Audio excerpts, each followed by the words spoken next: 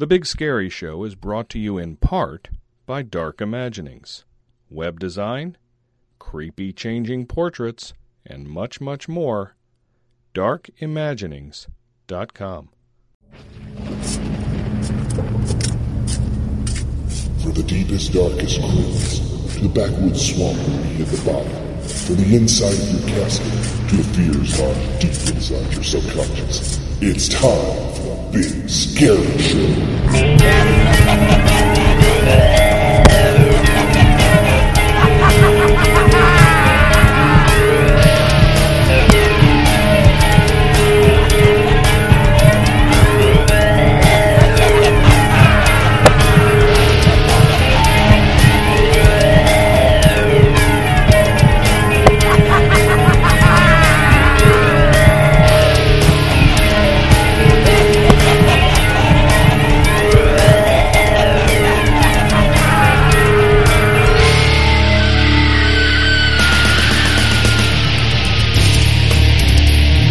Hi, this is Johnny Bronto with Haunt Scene, and I'm from Orlando, Florida, and you're listening to The Big Scary Show. Hello, everyone. I'm Jonathan. I'm Crystal. And we're from Haunt Weekly in New Orleans, Louisiana. But right now, you're listening to The Big Scary Show. Hi, this is Keone Hutton with the Haunting You podcast, and you're listening to The Big Scary Show. Hello, creeps. It's me, John Kassir, the voice of the Crypt Keeper. And you're listening to The Big Scary Show, the top podcast in the industry.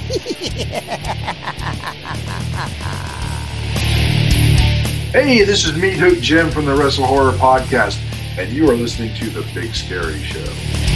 Hi, this is Brian Foreman from Haunt Topic Radio and Haunter's Toolbox, and you are listening to The Big Scary Show. Hey, this is Daryl from Haunt Topic Radio and the Canadian Haunters Association, and you are listening to The Big Scary Show. You're listening to The Big Scary Show with 3 big scary men and one that wears more makeup than I do. It's the beginning of June, and summer's heat is already upon us. Brood X is out in full force, and the zombie cicadas aren't far behind. Badger brings us a wrap-up of Transworld 2021 with a list of interviews with CFX masks, Starrett badges, Zombie Skin, Hallucinations Creations, Grave FX, and Screaming Banshee Studios. The 4 hosts bring up one of their favorite subjects, podcasting, as we are joined by Jonathan Bailey and Crystal Ramey of Haunt Weekly, Johnny Bronto of Haunt Scene, and Keone Hutton at Haunting You. Badger brings us the latest in Deadline news. Storm rants about the sinking of the Queen Mary in a Haunt Minute. Meat Hook Jim travels to the largest country in the world, Russia, in between the corpses, and we debut a brand new segment called Ask the Old Crone. The Haunstrumentalist Jerry Fane is back with a trio of spooky tunes, including an exclusive, unreleased Midnight Syndicate track that was created for the live show. All this and so much more on this episode of The Big Scary Show. The Midwest Haunters Convention is back for 2021 in a brand new location. They'll be at the Wisconsin Center in Milwaukee, Wisconsin, June 26th and 27th. Don't forget the pre-show bus tour on June 25th, going to 3 of Wisconsin's scariest haunted houses: the Abandoned Haunted House, Green Bay Fear, and Terror on the Fox. MHC is open to all Halloween enthusiasts, actors, home and pro haunters. Don't forget their great classes and educational seminars and one of the best costume balls in the world. Visit MidwestHauntersConvention.com for tickets and more info. Hello everyone, Drew Badger here. We are live at Transworld in St. Louis. It is Sunday and we're starting to wind down. But we had to come by and see how CFX was doing. We had Tabitha on the show several months ago talking about all the new stuff that they were bringing out and the safety precautions and all the things that were going on. Wanted to find out how they were doing, so I've got Jen and Brooke with us because Tabitha's busy. And dying, apparently. So, Jen, Brooke, how are you guys doing? We're doing great. It's been a good show. Doing fantastic. Excellent. So tell us about CFX, the new stuff you had out there this year. Blah.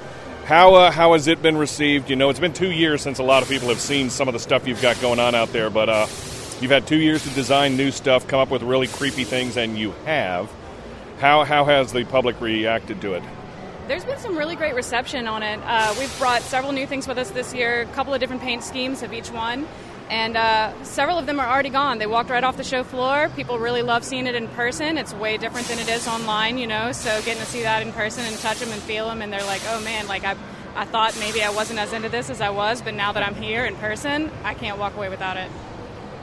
Yeah, I think it's been really fantastic. I'm a little newer in the game. This is my first Trans World, so it's been great seeing how people have received our new paint schemes, and I feel like as a company we really like to experiment and try new things, and I think people are loving it. With the new safety restrictions going in, you know, they're not allowed to try things on or anything like that. Did anybody complain about this? And they're like, well, I can't buy it if I can't try it on. No, we haven't had anyone complaining about it. I feel like for the most part, people that come to Transworld are already pretty familiar with our product. They've been here before, they've tried them on, they've used our masks in their haunts and stuff. So everyone is fairly familiar with us and our fit. And even though we're not doing public try-ons, Brett or Josh will throw on a mask so people can see how it moves. So they're not totally left in the dark on seeing that.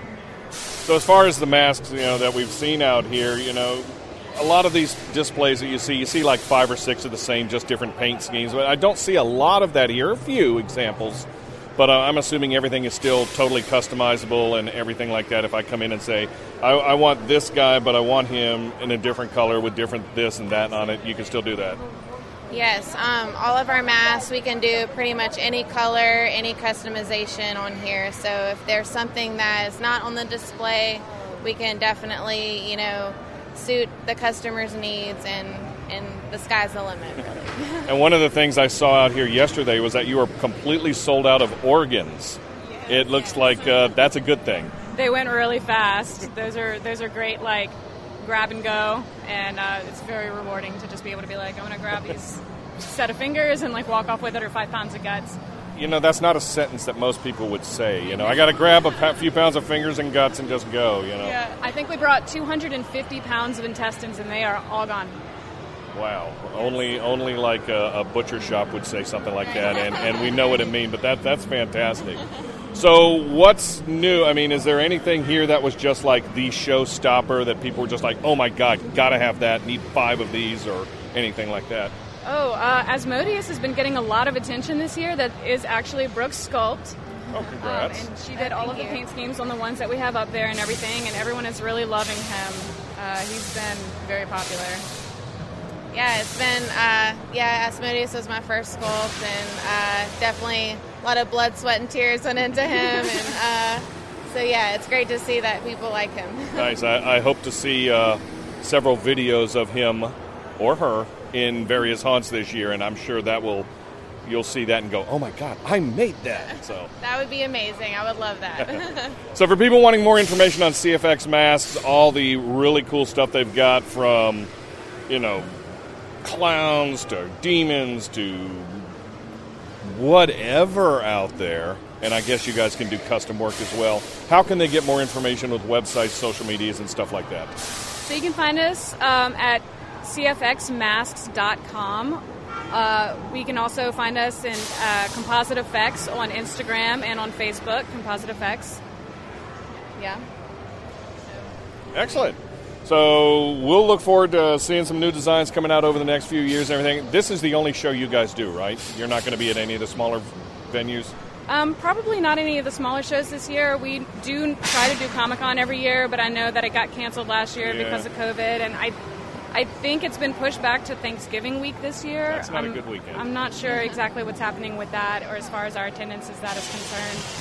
But we are going to try to get back in the game as soon as we can. As soon as the world opens back up again, we'll be out there. Excellent. Jen and Brooke, it's been a pleasure to speak to you here on The Big Scary Show. Once again, cfxmasks.com, or look for Composite Effects on all the socials.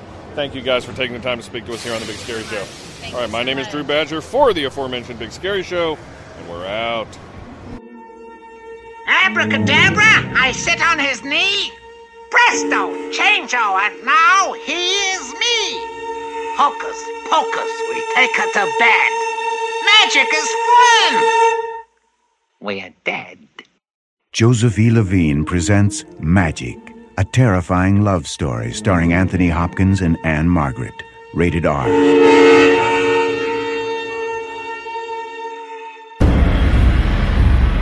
Midnight Syndicate. Creatures of Darkness. Exclusively on The Big Scary Show.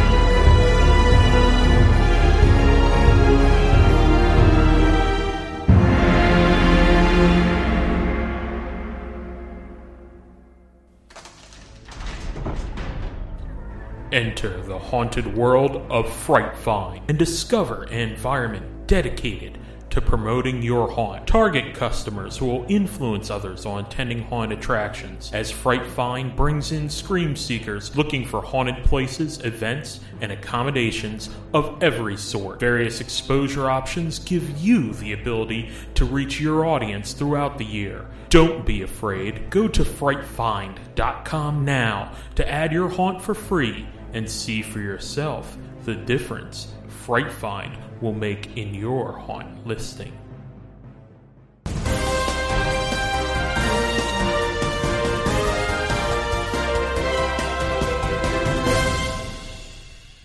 Hello everyone, it's Drew Badger. We've got a lot to get into, so we're going to kick off Deadline News for episode 238 with this update to the Midwest Haunters Convention. The Midwest Haunters Convention Kids Zone is back. We are very excited to announce that the Kids Zone will return to the Midwest Haunters Convention. This dedicated area on the trade show floor is designed specifically for kids and their families. The Kids Zone will include a kid-friendly haunted house, airbrush tattoos, trick-or-treat goodie bags, crafts, and much, much more. The area will be sure to keep your little goblins busy with Halloween projects while one of the parents checks out the show floor.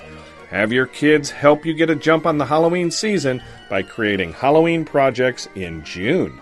Please note, All children under 12 years or under must be accompanied at all times by a parent or legal guardian while on the MHC trade floor, show floor, and in the kids zone. You cannot leave your child unattended.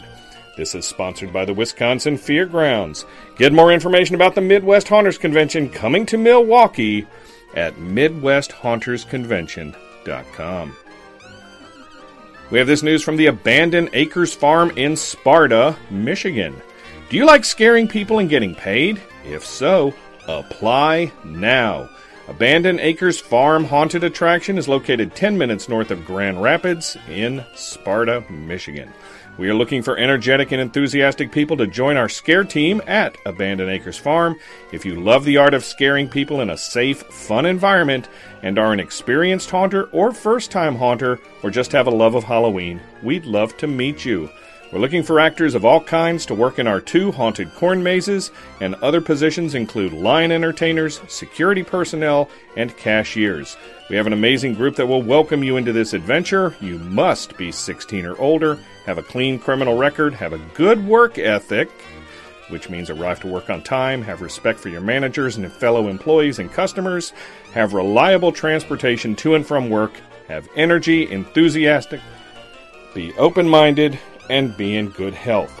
If you're interested, please send your full name, date of birth, phone number, prior experience, and any other information about yourself to info@abandonedacresfarm.com. And get more info at abandonedacresfarm.com. We have this update to Days of the Dead coming to Indianapolis. It is with great pleasure that we announce the addition of actor Louis Gossett Jr.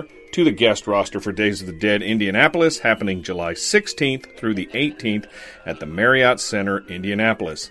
Louis Cameron Gossett Jr. is an American actor best known for his role as Gunnery Sergeant Emil Foley in the 1982 film An Officer and a Gentleman, winning him the Academy Award for Best Supporting Actor. He's also won Emmy Awards for his role as Fiddler in the 1977 ABC miniseries Roots. Gossett has starred in numerous other film productions, including A Raisin in the Sun, The Landlord, Skin Game, The Laughing Policeman, The Deep, Jaws 3D, Wolfgang Petersen's Enemy Mine, and the Iron Eagle series. With an acting career that spans over 5 decades, come meet Louis Gossett Jr. at Days of the Dead. For more information and tickets, visit daysofthedead.com. We have this news from the American Horrorplex Haunted Attraction in Louisville, Kentucky. Greetings, boils and ghouls. Do you want to become one of us? The American Horrorplex is now hiring. We're located at 2012 Northwestern Parkway in Louisville. We'll be taking applications, previewing live on-the-spot performances, and doing interviews. Acting experience is not required. We accept actors from all backgrounds, and we have a full actor training program that will help you improve your skills. Working for a haunted house is a one-of-a-kind experience. It takes physical and mental endurance, but any seasoned haunt veteran will tell you that the fun of haunting is well worth it. Haunting is an exciting, adrenaline-inducing experience, and there's no other venue that legally gives you the right to scare the hell out of innocent victims and get paid to do it. With your love for Halloween, a positive attitude, and over-the-edge scare skills, no matter what you do at our Halloween events, you'll have more fun than you've ever had during the months of September and October. If you have any questions or would like an application, please email AmericanHorrorProductions@yahoo.com or reach out to our page on Facebook directly, facebook.com/HorrorPlexKY. We have this from the Fear Columbus Haunted Attraction in Columbus, Ohio. This comes to us via Jess. I wanted to reach out because we've been running some off-season events and want to give anyone pining away for haunt season the opportunity to participate in these events as well. Right now for the summer we're running our Nightmare Combat event, which is like Monster Laser Tag. The customers get equipped with a laser tag gun and get to shoot you as they walk through the attraction. This is an insanely fun, unique, and interactive event. We did one at the end of April and have more planned for June and July. We're looking for dependable, reliable, enthusiastic people who would love to be a part of something like this. If this is something that interests you, please fill out an application at fearcolumbus.com/application. Applications go directly to my email, and I will reach out from there. Hope to hear from you soon. We have this update from the Pennsylvania HorrorCon and Film Festival coming to Breinigsville, Pennsylvania. Hope I pronounced that correctly. Judy Aronson is coming to the Pennsylvania HorrorCon and Film Festival August 21st and 22nd. She's best known for playing Samantha in Friday the 13th, The Final Chapter, and also in the movie Weird Science as Hilly. Judy also starred in the action movie American Ninja, and she's appeared in many TV shows like Full House, The New Leave It to Beaver, Charles in Charge, Growing Pains, and Beverly Hills 90210. Don't miss this great opportunity to meet Judy Aronson at the Pennsylvania HorrorCon and Film Festival at the Delta Hotel by Marriott, Allentown, Lehigh Valley, 7736 Adrian Drive in Breinigsville. It's August 21st and 22nd, and tickets are on sale now. For all other info, go to pahorrorcon.com. That's pahorrorcon.com. And please help spread the word. We have this from the Nightmare Dungeon haunted attraction in Greenville, South Carolina. Introducing 2021 Nightmare Clowns Fright Fest event. If you have a clown fear, then this event is definitely not for you, or if you're the tough guy and think you've got this, then bring it on. We have the fear you're looking for. Now that all this corona stuff has had everyone locked down in their homes for so long with nothing to do, guess what? Nightmare Dungeon has got what you need for that cabin fever. We got your cabin. Bring it on to the scariest event ever held in South Carolina. Nightmare Clowns. This event is unlike any other event we have ever put on other than last year's event, but we're also the only haunted attraction that has ever offered this. It's all creepy clowns inside and out, and it's all hands-on. We have reached out and invited tons of other clowns from other haunted attractions and other groups from all around, and they will be coming to entertain you and their friends up close and personal. For this event, there will be fire performers and other terrifying clowns outside entertaining the crowd as you wait to enter the clown infestation inside this 2-story, terror-filled cabin in the woods. Everywhere you walk in this 119-year-old cabin will be a clown lurking at your every move. This will be the scariest event Nightmare Dungeon has ever put on, so we strongly advise you not to miss this event. Opens June 11th, 12th, and 13th from dark until at least midnight, and tickets are on sale now and will never sell out. We're located at 645 Old Anderson Road in Greenville, South Carolina, and look for posts about this on Facebook. Or visit nightmaredungeon.com/events to buy tickets in advance, and remember we're open in every kind of weather. And be aware there are no refunds on any tickets sold. And finally, we have this news regarding Godzilla vs. Kong coming to 4K Ultra HD and Blu-ray. This comes via BloodyDisgusting.com. Adam Wingard's Godzilla vs. Kong is soon stomping its way to physical media, and we've learned that the mashup fight film is coming to 4K Ultra HD and Blu-ray just in time for summer. Godzilla vs. Kong hits all physical media formats on June 15th. Special features include audio commentary by the director Adam Wingard, Kong Discovers the Hollow Earth featurette, Kong Leaves Home featurette, Behold Kong's Temple featurette, The Evolution of Kong, the Eighth Wonder of the World featurette, Godzilla Attacks featurette, The Phenomenon of Gojira, King of the Monsters featurette, Round 1, Battle at Sea featurette, Round 2, One Will Fall featurette, The Titan Tag Team, The God and the King featurette, and The Rise of Mechagodzilla featurette. That's a whole lot of featurettes, everyone. Remember, folks, if you have news in the haunted house, Halloween, or horror industries, and you want it on the show, email it to us, news@bigscaryshow.com, and we'll get it on the show. No news is too big or too small. This concludes this edition of the Big Scary Show's Deadline News.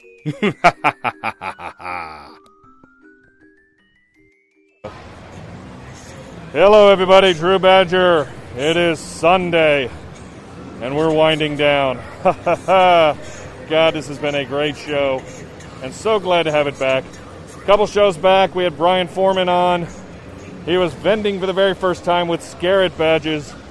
I had to come and buy a couple from him this show, and apparently a lot of other people have too. Brian, how you doing? Man, it's been a great show. You know, you're always excited to get here, but by Sunday, you're kind of ready to get home, you know, back to the family. It's Mother's Day, so I want to get back to my wife, but luckily I only have an hour and a half drive. You rat. You know, pack up here maybe 30 minutes an hour, you know, I don't want to head out, man. I don't want to hear it. Well, yeah, show's been good. Show's been really good. So haunters have been coming in here and saying, hey, I need a whole bunch of those Scared badges for my actors for end-of-year awards or things like that. Yes, we've had actors, actor managers. Actor managers have been bringing over their owners. Owners have been bringing over their actor managers. We're getting some actors that are buying them just to stick them on their, you know, they're on their shirts and stuff. And the other actors are seeing them and then coming over here and getting some. So it's kind of trying to make Scare badges go viral. So I'm hoping this show helps. Let's hope for that, man. For people wanting more information, if they want to get some for their haunt actors, whether it's Scariest Character, whether it's the infamous Urine Nation actor badge, Actor of the Year, crowd favorites, and can you vote online for the new ones yet? We're going to vote. You had to be at the show to vote. We're going to choose here at 2 o'clock, and whatever we choose, we're going to tally them up, and then we're going to give the winner a $25 gift card. We'll probably got to talk to Daryl, the business partner, the man, the myth, the legend. But the Canadian. We're really going to pick 2 or 3 probably. Okay. So whatever our top 3 are going to be. Looks like it's going to be fun. Yeah. How can people get more information on Scare It badges? ScareItBadges.com on the website. Scare It Badges on Facebook. Just send me a message and we'll get things out to you. Brian, always a pleasure to see you, my friend. It's been way too long. Glad to have you on the show a couple weeks ago. Glad that Scare It Badges in its debut is doing so well. Thanks for stopping by, man. You got it, man. And I proudly wear 3 of the badges on my battle jacket because I think they're pretty cool and you should get your very own. Once again, folks, Drew Badger here live at Transworld, wearing down because I have more than an hour and a half drive back. Last mile. Yeah. And we're out. Want to take your haunt to a new dimension of terror? Then let Dark Imaginings conjure up some ghoulish graphics and web design services for your home, haunt, or crypt. To see more of our products and services, drop by darkimaginings.com. Let us help you get ahead of your competition.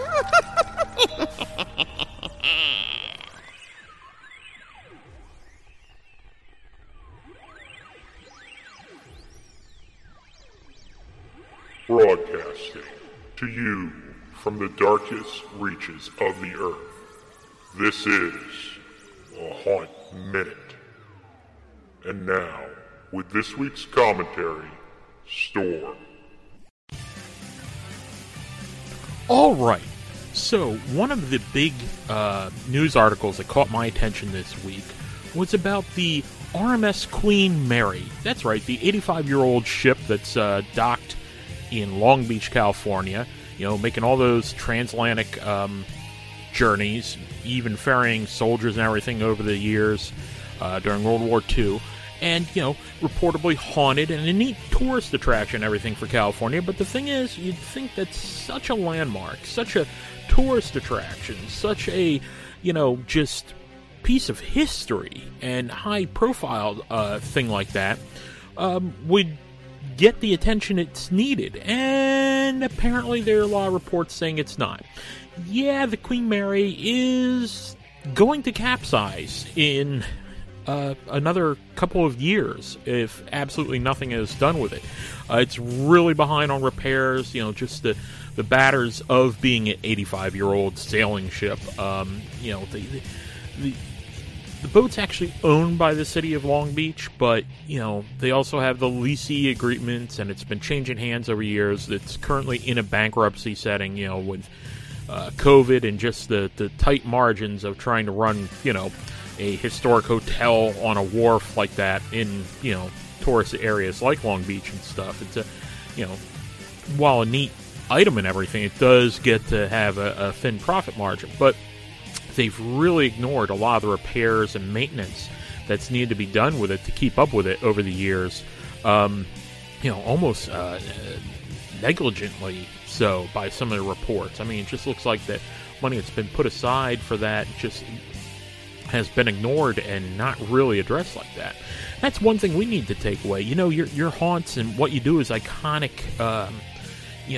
Even if it's just yourself, if it's just your neighborhood, home haunts can become iconic and something that's very meaningful to your neighbors and stuff. But you gotta give it a little bit of love and care. You gotta give it the maintenance. You gotta put aside a little each year. You love the haunted, awesome props and stuff that comes out, but you can't buy all the new stuff every year. You gotta put some money aside to reinvest in it and shape up and make sure you're doing the maintenance on your things. Even your wall panels and stuff, you're going to have to replace some each year, and especially the price of wood and materials and things right now. It's a tough go with it, but just remember, a little bit of the maintenance now will save you from looking at possibly losing something iconic like the Queen Mary, or having to really shell out some money in the end. So remember, don't capsize your haunt. Until next time, keep every minute scary. Tune in next episode for another Haunt Minute. And in the meantime, share your opinions on the Big Scary Show Facebook page and on Twitter at Big Scary Storm. Hi, this is Josh Gates from Travel Channel's Expedition Unknown, reminding you to send all hate mail to storm@bigscaryshow.com.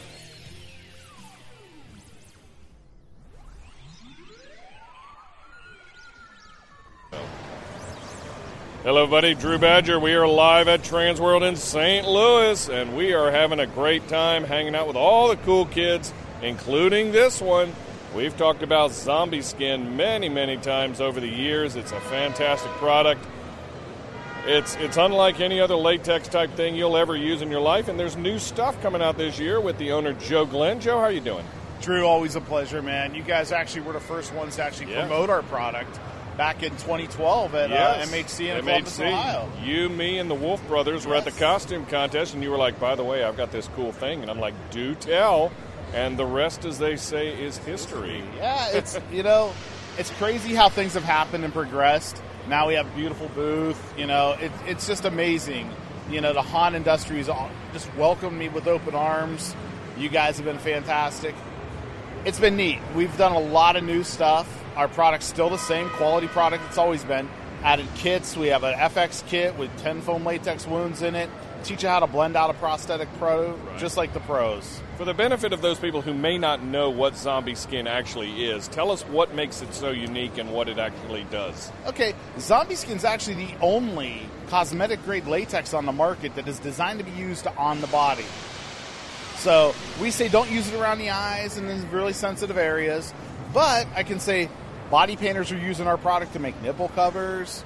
They're using it for all sorts of things. And you have a quality product, we work on it, we listen to what our customers are asking us to do, and we're providing the best service and product we can. And I think the fact that it sets up so quickly is just a really, how many times have you been sitting in a makeup person's chair with them blowing the hairdryer on you, trying to get that latex to set?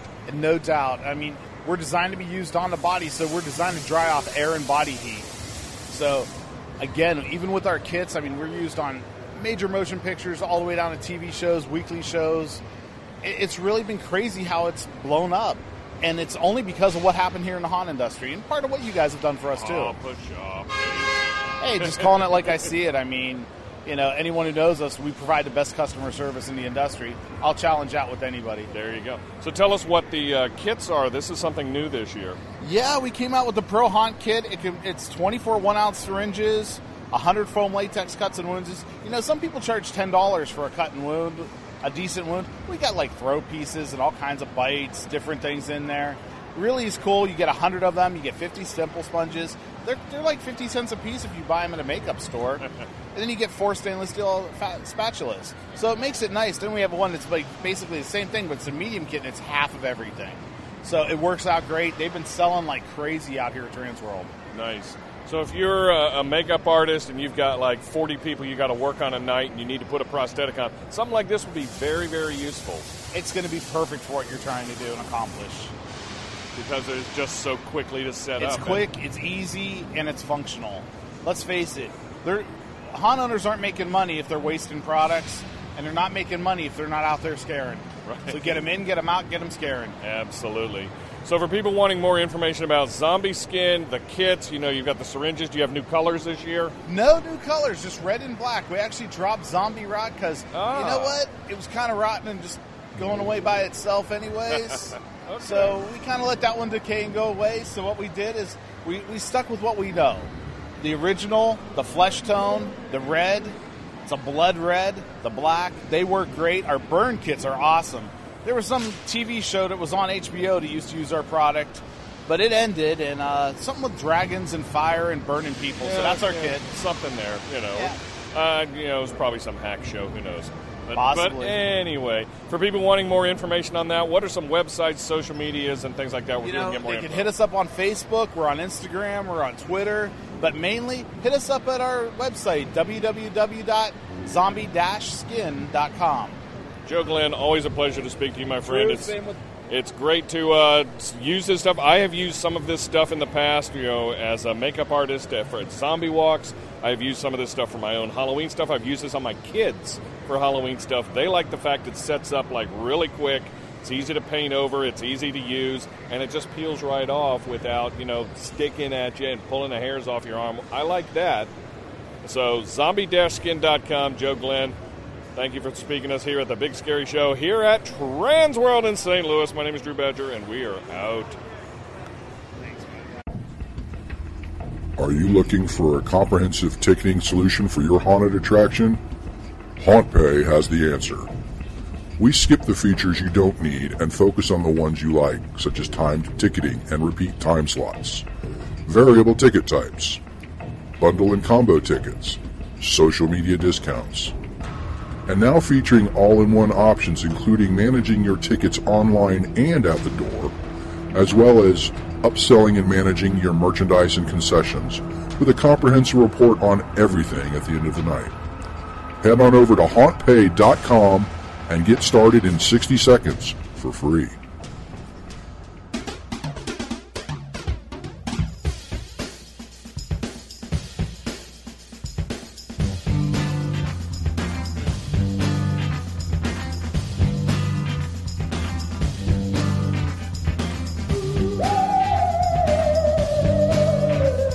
And ladies and gentlemen, that music you are hearing does signify that once again you have made it to the Round Table of Terror here on the Big Scary Show, where we have been podcasting for over 9 years now. Hope you caught our 9th anniversary special a couple of shows ago, and we hope you're enjoying part 1 of our Transworld wrap-up show. And speaking of podcasting, for 9 long years, we have been putting out content for you, and a lot of people have put out podcasts regarding the haunt industry in that amount of time. Some people have stuck around, some people have not, and it's been it's been probably 4 or 5 years, maybe about 4 years since we've talked to some podcasters, and we thought this would be a good time to kind of go back and see how the technology has changed, see the new types of shows that are out there. Do we have a glut of podcasting out there for the haunt industry? Absolutely not. I think everybody has a story to tell. Everybody has something they can share with someone else. So let's talk to podcasting. I want to welcome our guests tonight. First of all, down in Orlando, Florida, we have Johnny Bronto, who is with Haunt Scene. He puts out a show pretty much every week when he is putting his seasons out. Johnny, are you with us? Hello, everybody. Great to have you on the show, and I hate that we missed each other at Transworld. Don't know how that happened. I guess we were just busy. I guess so. Up in Chesapeake Beach, Maryland, we have Keone Hutton, who is with Haunting You. He puts out one show a month. How are you doing, sir? I am fantastic. Thanks for having me on. Absolutely. Great to have met you during the Fear Expo moderation panels that we were doing. So glad to have you here. And last but certainly not least, we have Jonathan Bailey and Crystal Ramey from Haunt Weekly. Ironically, they put out a show every week from their abode in New Orleans. Jonathan and Crystal, how are you guys? Doing great. Happy to be here. Yeah. Excellent. We'd also like to introduce our regular hosts. Up in Rhode Island, we have Storm. Greetings from the land that, kicked off the whole true crime podcast issues with Rhode Island and our mobsters. Nice. Nothing like the Rhode Island mob. Down in Cincinnati, Ohio, we have Meat Hook Jim. Fresh off a convention for the Squared Circle Expo, a pro wrestling convention with my other podcast, Wrestle Horror, and this is going to be exciting. We've talked to Jonathan and Crystal recently, and I'm looking forward to talking to these other gentlemen about podcasting. Way to plug the other podcast. Nice. Up in Columbus, Ohio, we have Jerry Vane. I got nothing. I will refrain from the "that's what she said" comment. My name is Drew Badger down in Charlotte, North Carolina. I want to welcome all our podcasters here, and let's get started with Johnny. Johnny, how did you get started in podcasting? What was it that made you decide, hey, I want to do this, and how did you create Haunt Scene? Well, let's see. So we're in our 7th year. I wasn't into spooky stuff, and I moved down to Florida from Detroit, Michigan. And even though there's some amazing haunts up there, Erebus and all that good stuff, which I got the chance to do later, I really wasn't into it until I did Halloween Horror Nights at Universal Orlando, and I fell in love with it. And then I realized soon afterwards that there were independent haunted attractions, which I liked even better. So after getting into that, I realized that there really wasn't much of a scene for that in my neck of the woods in Orlando. So we decided to start Haunt Scene, and had a rough go of it for the first couple of years. I had some personnel changes. First co-host quit on me. Second co-host just kind of was there, and then thankfully my co-host Melissa joined the show, and it's been history ever since. I was going to say we, so I assume you had partners, but you just answered my question on that. So nobody wants to watch a show from me. So I've got Melissa. She's my spark plug.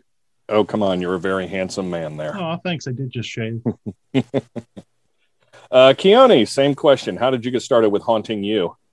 Sure. So I am a home hunter by trade, and I've been doing that since I was in 6th grade when I visited someone else's home haunts and was like, I think I could do this better, and started the next year. And it's grown, ever since. But then I made the career choice to join the Coast Guard, which has put a significant damper on my home haunting in general. I got the opportunity to go back to Colorado, where I grew up, though, for a couple of years while the Coast Guard paid for me to go to grad school. And so I got to hook up with my friends from high school who I'd been haunting with. And we put together like a 900 square foot home haunt based on Arkham Asylum. It had the Joker, and Joker was the big one. Scarecrow, a number of classic villains that, and had, I think it was around 500 or 600 people come out, which for us was unbelievable, just the most we had ever seen. But after that, I moved away, and so my friends John and Leslie, who are my co-hosts now, we were trying to find a way to keep that Halloween spirit alive. And my friend pitched, hey, why don't we do a podcast and talk about how we did Arkham? So that's really how it started.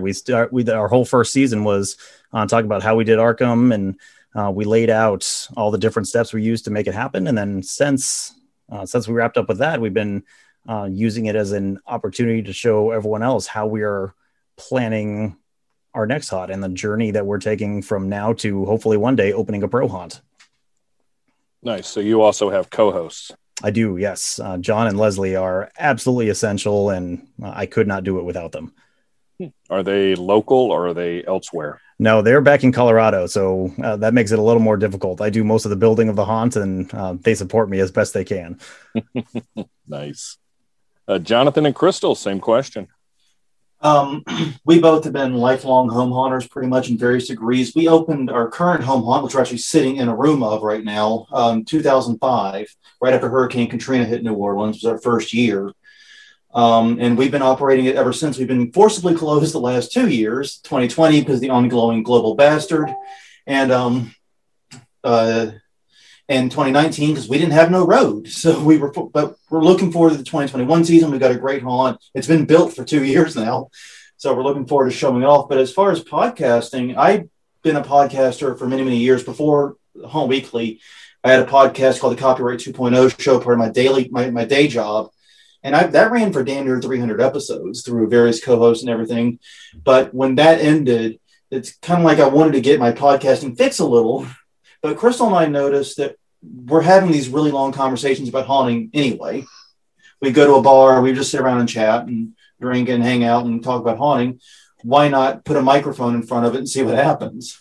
Right. And I had also been looking for haunt-related podcasts and was not able to find any that were being put out regularly at that time. Yeah. This was years and years and years ago. We're on episode 285 now, to give you an idea of Haunt Weekly. Yeah, so it took us a while to get to actually recording the podcast, but we went to HauntCon and I was floating the idea around to people that I met, and they were all like, "You're crazy. You cannot keep up a weekly schedule." But here we are at almost 300. Yeah, and having done it every week. And one of the other things that's funny is we had the domain and the name before we had the podcast idea. Yeah. Because you bought the domain wanting to do a weekly haunt craft segment, which I thought was a really cool idea. And it was going to be all you. But that we never were able to get that fully off the ground. So we said, hey, let's name it the podcast. It saves us $9 on a new domain. I'm going to jump in really quickly. Jonathan, I'm here. I do the editing for our show, and I'm hearing you coming through Crystal's mic. Your mic's not on, is it? Yeah, it should be on. Hang on one second. Yeah, because I hear her nice and clean, and you are... Okay, can you hear me better now? There we go. Sorry, my gain was... This P4 is like stupid sensitive. You turn down the gain even a micro. It's good. Jim was sounding kind of weird too. So I do the editing for the roundtable. I'm like, something's not sounding right here. So I'm marking. I've written down when I'm saying this so I can edit it out later. Yeah, that's because y'all are professionals and do things like editing. We do not. That's one of the secrets to the weekly format. Yeah, I'm not gonna lie. So, were you guys big fans of podcasts before? Did you listen to stuff before you made the decision to just go ahead and create one? Or was it just like, well, I've heard of this thing called podcasting. Maybe I'll try it and see what happens. That goes out to everybody. I'll go first because I'm not shy. My show is we actually do a webcast format and then publish it as a podcast from day one. I've always felt, at least for what I do, having a visual medium helps when you're trying to show these things off. And then over the last couple of years, I've decided to start publishing the episodes as a podcast. So I had to teach myself all this stuff from scratch, and it's nice to be at a point where you're not forgetting to unmute yourself every time you go off camera. I know you guys know what I'm talking about, but yeah, it's been a huge night and day difference. But even from when I started, this right now is where I wanted to be. So I'm pretty happy with everything. Oh, if you listen to some of the early shows we had, our first year, I had the Russian telephone connection. So basically, it sounded like I was calling from Siberia because half the time the fucking thing worked and half the time it didn't. I'm in Vegas, the entertainment capital of the world, and nobody could hear me. I'd have to send in my comments by text. I agree with Jerry. That first year was a learning curve for the Big Scary Show as well. I mean, we were just flying by the seat of our pants and hoping it worked and throw it against the wall and see what stuck, So how many platforms did we switch to trying to find a way to record the roundtable? Several. I think we tried everything known to man back in 2012, and 90% of them don't exist anymore. Yeah. Conference call. Oh yeah. So Keone, how did you? For me personally, I kind of have had a waxing and waning relationship with podcasts over the years. There are times I really get into them and listen to a lot of stuff, and times I get on. A lot of it has to do with if it fits into my life. Like my favorite time to listen to podcasts is road trips.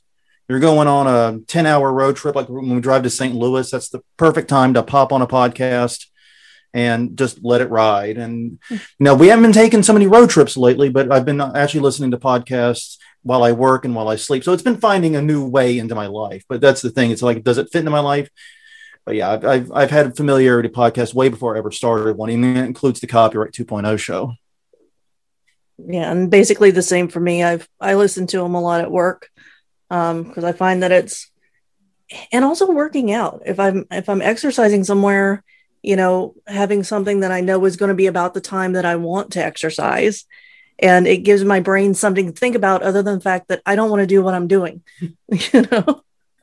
Yeah, Chris, it's something other than the thought, this sucks, this sucks, this sucks, Exactly. this sucks, going over and over in your head. Yeah. I think you guys just hit it on the head for me too. I had never even heard of a podcast until John pitched the idea of Haunting You to me. So I did a lot of catching up and a lot of learning in that first year. And same, I listen to a number of podcasts, especially when I'm working out, because I absolutely despise running, but it's really good for me. And so Haunt Weekly, Big Scary Show, both of you have been lifesavers for my workout regime. So I appreciate that.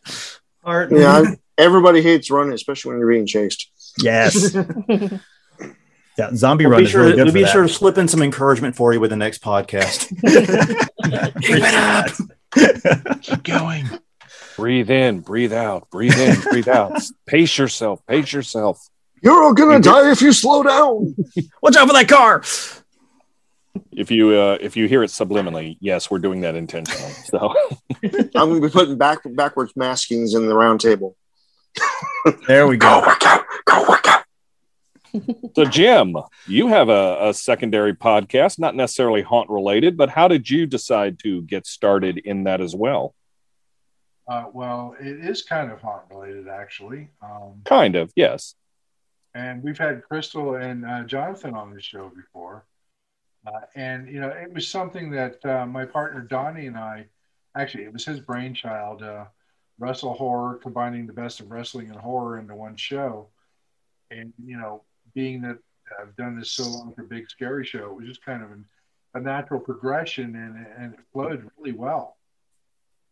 And you guys, as you mentioned before, you just got back from the Squared Circle Expo, so no doubt you have a lot of material to work with over the next few weeks. I've got some of the most amazing interviews I've done in the 10 years I've been doing this. Oh, really? Thanks. Don't take that wrong, but all I can say is listen to the show next Monday. Boogeyman and the Headbangers. Phenomenal. Nice. We've had the Boogeyman on our show. He is truly a nice guy. Really took to my son, gave him a lot of words of encouragement when I met him at a convention. So he was completely 100% in character when I interviewed him. And then the funny thing was, there's a local wrestling star here in Hamilton named Shauna Reed, who just got done training with Dustin Rhodes. And we were interviewing her, and the Boogeyman snuck up behind her because she's terrified of him. And it was not a work. The whole interview was shoot, and oh my gosh, it is gold. And that will be on the show as well. Sounds like a lot of fun.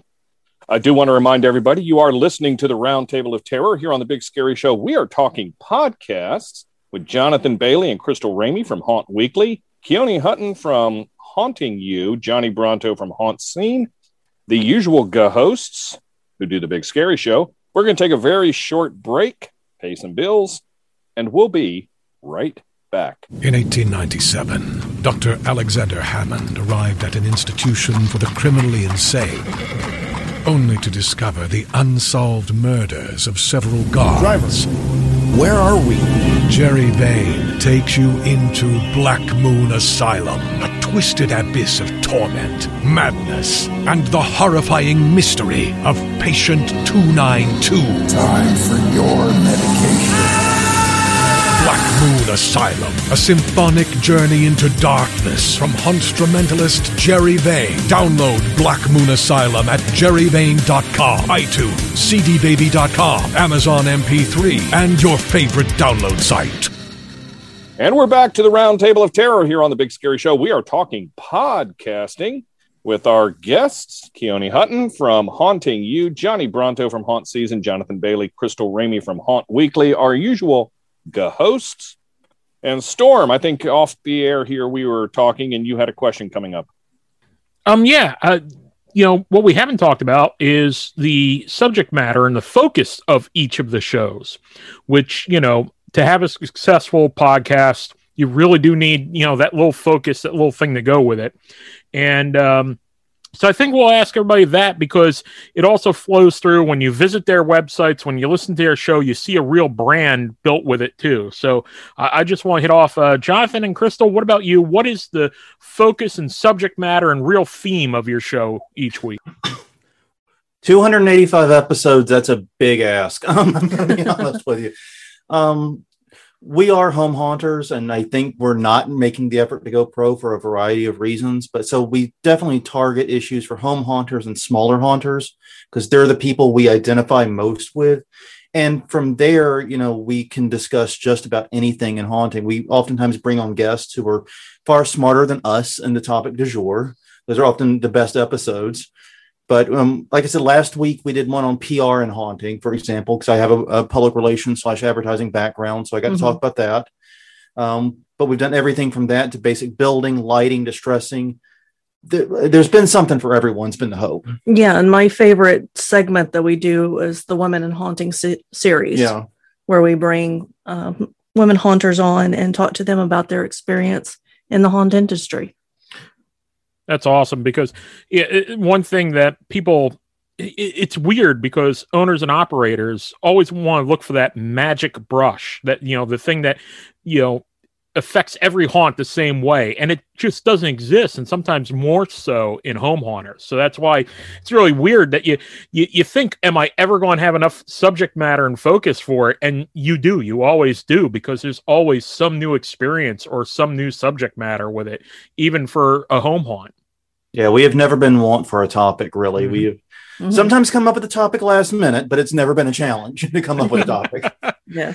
Oh, well, we won't let in on our secrets with that one, and, exactly how 13 Questions of Doom evolved. Keone, what about you? What is the focus and subject matter of Haunting You? Sure. So I mentioned earlier that we are a bunch of home haunters and we hope one day to go pro. And so we're really trying to use Haunting You to document that process so that other people who want to go pro, they can see our pitfalls, see what we learned, and take it and run with it. So we have a lot of fun getting out into the industry, meeting the professionals, trying to pick their brains, see how they do things to help us not make the same mistakes they did. Oh, yeah. So that's what we're about. No, that's fantastic, because that's pretty much like the biggest question ever in the industry. You know, if the first time you're getting involved going with it, that's always a question.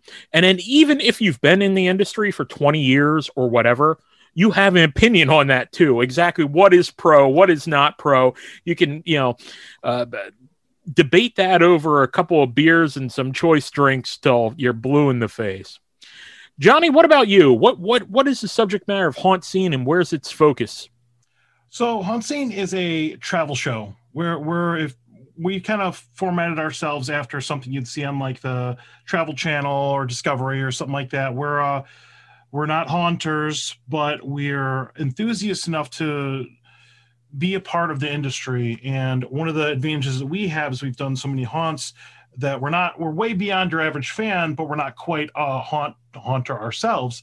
So we can take all of that thing that we know about the industry and really try to help the haunted attractions. That's kind of our focus. We do a lot of stuff behind the scenes, especially with the local haunts here.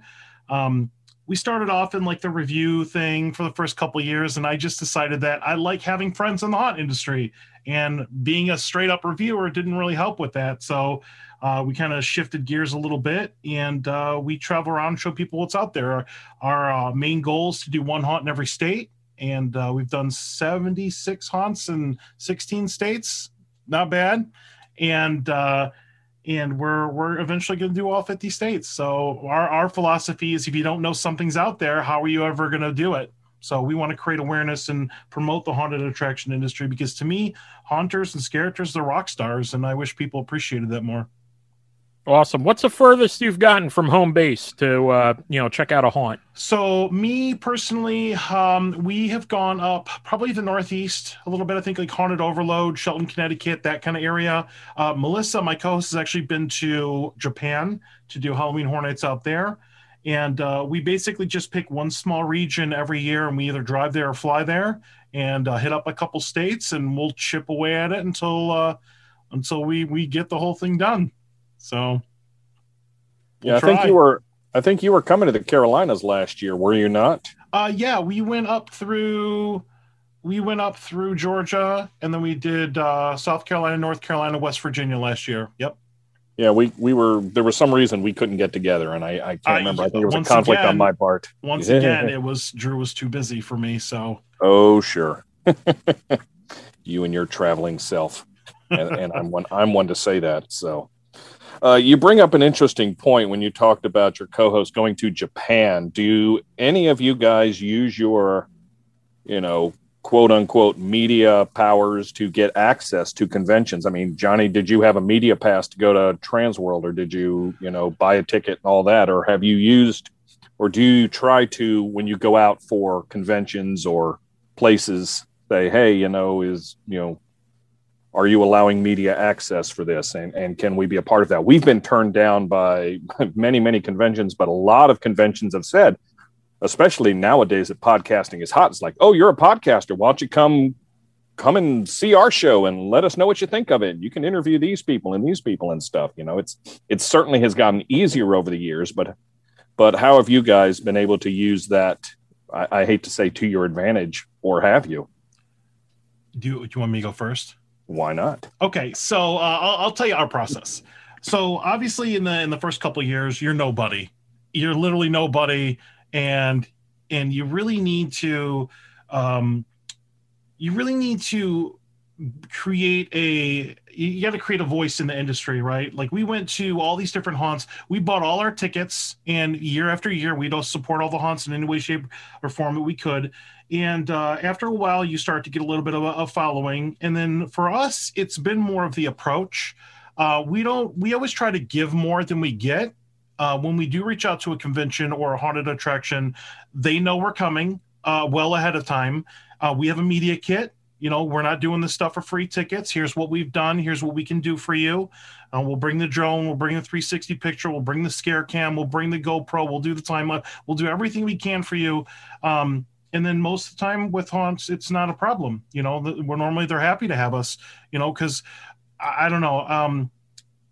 There are a lot of people that I think don't do what we do for the right reasons, and that really bothers me. So I try to overcompensate for that by showing them, look, I'm legit, and look at my body of work. And, I like to have people on my show. Usually that helps having ahead of time, and just trying to bring a level of professionalism to what we do. But as far as like Transworld goes, I reached out. I mean, they'll give me like the media ribbon thing, I wasn't like, they didn't like fly me out or anything like that, but I've never really had an issue with that. Excellent. It's all about the approach. Of course. Jonathan and Crystal, we actually met at a convention in Texas a couple of years ago. Halloween and Haunt Fest, I believe it was. Absolutely. Unfortunately, the last year they had that before they kind of transformed into Texas Haunters Convention. But were you guys out there on media, or do you guys travel on media, or do you just go places? Yeah, I traveled to that on a speaker pass. I was actually also talking, so I had a speaker pass for it. But we don't travel on media. In fact, we have a pretty strict rule when we go visit haunts, when we when we do these trips, like we do those yearly trips too, where we find some city or some location and try to hit as many haunts as both our bodies and bank accounts will allow. But yeah, for us, it means a lot to us to pay and buy those tickets, because that way any opinion we give on the experience is not loaded by the free ticket or anything like that, but also it's just a part of how we support haunts. I'm not saying that, and like was pointed out by Johnny there are a lot of people that definitely do not do this ethically. They demand free tickets, they kick, stomp, and whine and all that. We don't want to even be potentially mistaken for that. Our rule is if we can buy tickets online before we get there, we've done it. And so there's been many times like, oh, let's give you free tickets because we're wearing our Haunt Weekly or Garbage Horror shirt or whatever. Or they just know us. Or they just we've have been seen there. us around. Yeah. And like, nope, can't, already bought them. Ha ha. Just, you can't give us freebies. But so we do that. We do that a lot, the haunts. And I know some of the haunts locally get frustrated because they know us and they want to give us free tickets and we just don't let them. Yeah. We make it impossible. But like I said, that's our approach. And like I said, I think it's fine to get free tickets as long as it's disclosed and as long as you're doing it like Johnny was talking about for the right reasons. It's just for us, it's easier to pay and go enjoy and and express our opinion. Mm-hmm. Like you said, reviewers get a bad name because a lot of people think they're just in it for free tickets and stuff. And yeah, and it's really just a very small minority of reviewers in my experience. Most haunt reviewers seem to be very good about this, but that small minority, man, they screw it up for everyone. That they can. Keone, how about you? Do you travel to other haunts and things like that for your show? So kind of the way Johnny mentioned, when in your first couple of years, you're kind of a nobody. That's where we're at. We're kind of a nobody. And so as we're traveling around and trying to talk to people, we try to be very transparent about how small we are and what we're trying to accomplish and what we hope to get out of it. So when we travel to conventions, it is all about us trying to go there and learn. And then we get to share what we learn on the podcast, but we're not about trying to like get freebies or anything else. We just want to learn as much as we can and then share what we're learning with all of our listeners. Sure. We hope in the future to start get out to some haunts so we can feature them, try to show all the cool stuff that they're doing. And at the same time, learning some behind the scenes that we can then incorporate into our own haunting. Are your haunts more interview driven or are they more conversation between you and your co-hosts? It's a lot of conversation with me and the co-hosts. We're building our haunt, Sanguine Creek Estates, live on the podcast. And so most episodes, we're talking about some aspect of the haunt that we're working on. Marketing 1 week, character development one episode, the layout development one episode, and taking people through our process. And then interjected through there, when we can manage to get a really cool guest, we'll bring a cool guest in to talk about something specific and then flush it out that way. Very nice. Johnny, how about you? Are you mostly interview driven when it comes to going to haunts and talking to the people there or going to shows and things? Or is it also just conversation driven? On the show that we do, it is interview. Like it's strictly interview, asking questions. We usually ask the guests for some talking points to make sure that we hit everything that they want to talk about. But when we go to a haunt, we're there to create content. We're there to take pictures of the characters. We're there to create as much crazy stuff as we can in the short time that we're there, because that shows off what that haunt's all about. Like I said, it's creating awareness of here's the kind of aesthetic you're going to see if you go to this haunt X, So I'm horrible at vlogging and I'm horrible at interviewing people on the spot. But if you get me somebody on the show or in my studio, it's like you're on my turf, But normally when we go to a haunt, we do talk to people. A lot of this stuff is off camera. I always get asked the question by the haunter, what did you think every time? And I can give them a valid opinion. And it's funny because the conversation always goes the same way. What did you think? Well, do you want me to tell you what you want to hear? Or do you want to get legit feedback from somebody that sees a lot of these things? And normally they get that. And I try to give them any sort of positive reinforcement or constructive criticism. So other than that, most of our content, other than the show format, is run and gun. We don't edit. We don't do anything. As much content as we can create while we're there on site in a very quick turnaround, because nobody got time for that. So that's kind of our philosophy on that. And it works pretty well. It works. It serves us really, really well. I wish I had more time to do all the big vlogging and stuff like that. I just don't. Wow. How about Jonathan and Crystal? Most of the time when I catch your show, you're mostly conversing amongst the two of you, but you do throw in the occasional interview. Yeah, we try to do an interview every 4 to 8 episodes. Interviews take a lot of time. People think that bringing people on is much easier than having to come up with everything yourself, and it's not. It's very, very difficult sometimes to bring people in. So we do it every 4 to 8 episodes. I think we have some interviews we're lining up now that I'm very excited about in upcoming episodes. But yeah, usually it's just the two of us, right, and talking about whatever the item of the week is. It's very much a item of the week episode, I would say. How often or how soon, you mentioned that you touched on it a little bit, but how often do you sit down and do actual research versus just kind of talking off the cuff when you come up with a topic to discuss for that show? Some amount of research goes into every episode. Yeah. Because we do have show notes. We do work off show notes, which includes bullet points of facts and information we want to share. Some episodes are way more research intensive than others. The PR and haunting one we just did was very easy. That's my degree. Any of the legend ones that I've put together, they took hours to research. Yeah.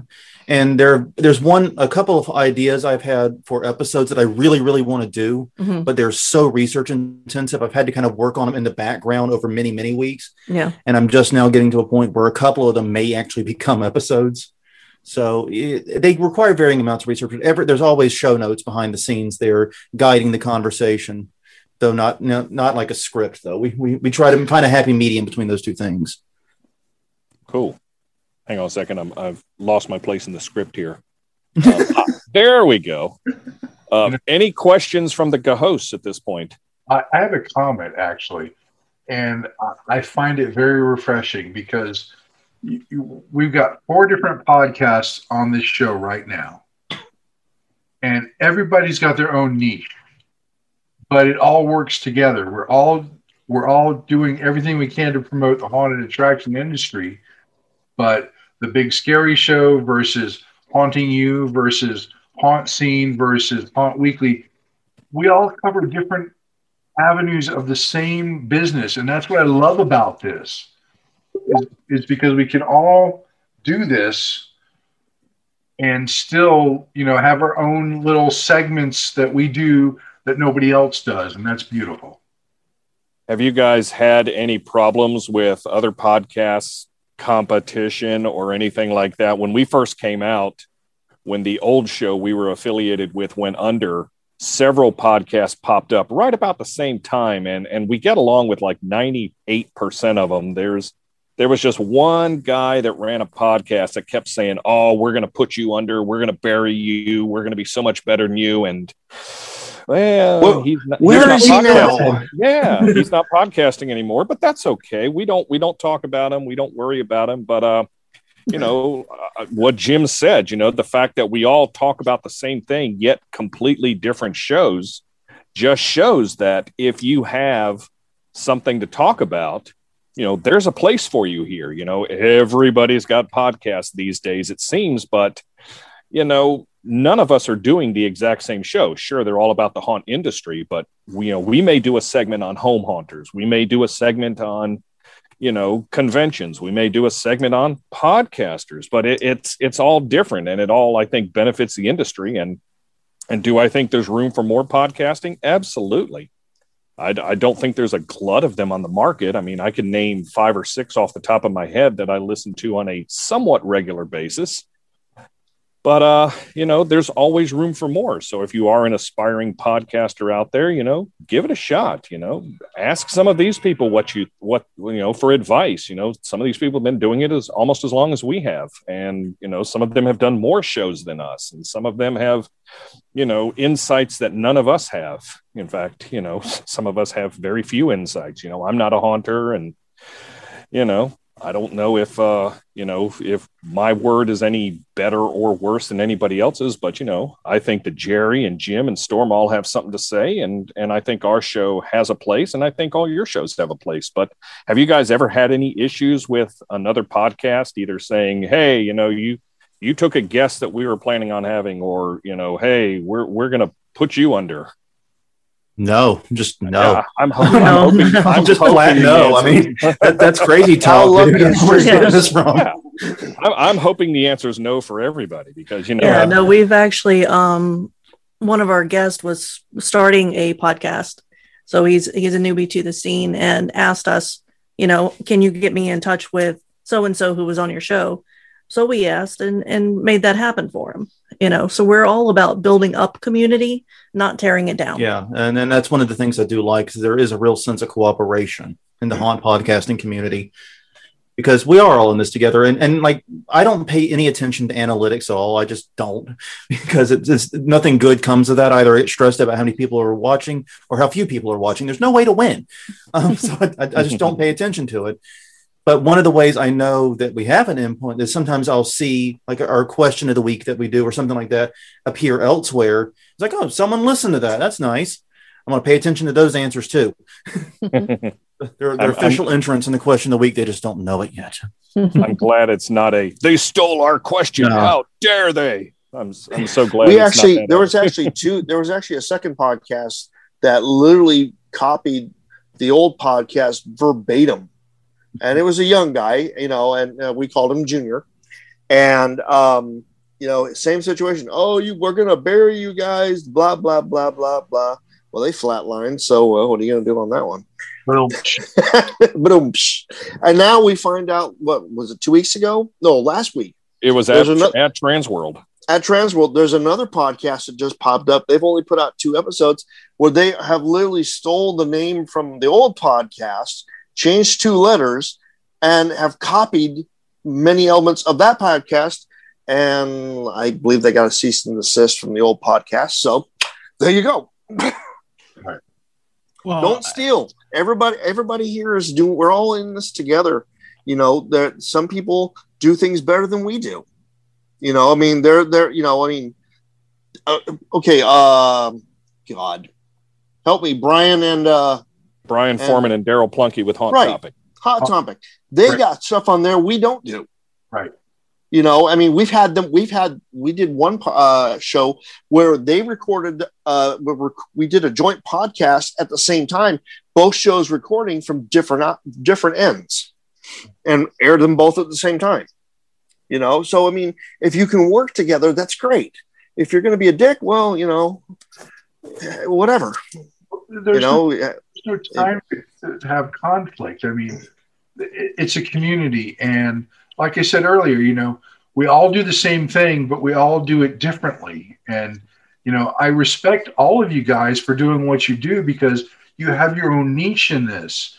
And there's no time, there's no reason to have any infighting because everybody's got room in this industry to produce their content. Okay, now, Storm, you had a question that you wanted to ask. Right. Yeah, I was going to. The biggest thing we've evolved with, and something that's always changed, is the equipment. And that's like the biggest question I get asked by people at shows, conventions, meet them. Oh, what equipment do you use and what do you do? So that's the big question. What equipment are you using right now, and how has it evolved from where you began? Johnny, let's go with you first. So I'm gonna give a big conceit here. I have to supplement my lack of talent with spending money. So we're at the point right now where there's no more return on investment with the things that we've purchased. We use Neat microphones, these guys, because they sound good and they're really good value and they look cool as hell on camera. So win. Sony A6400 is what I use for the webcam when we're doing the live show.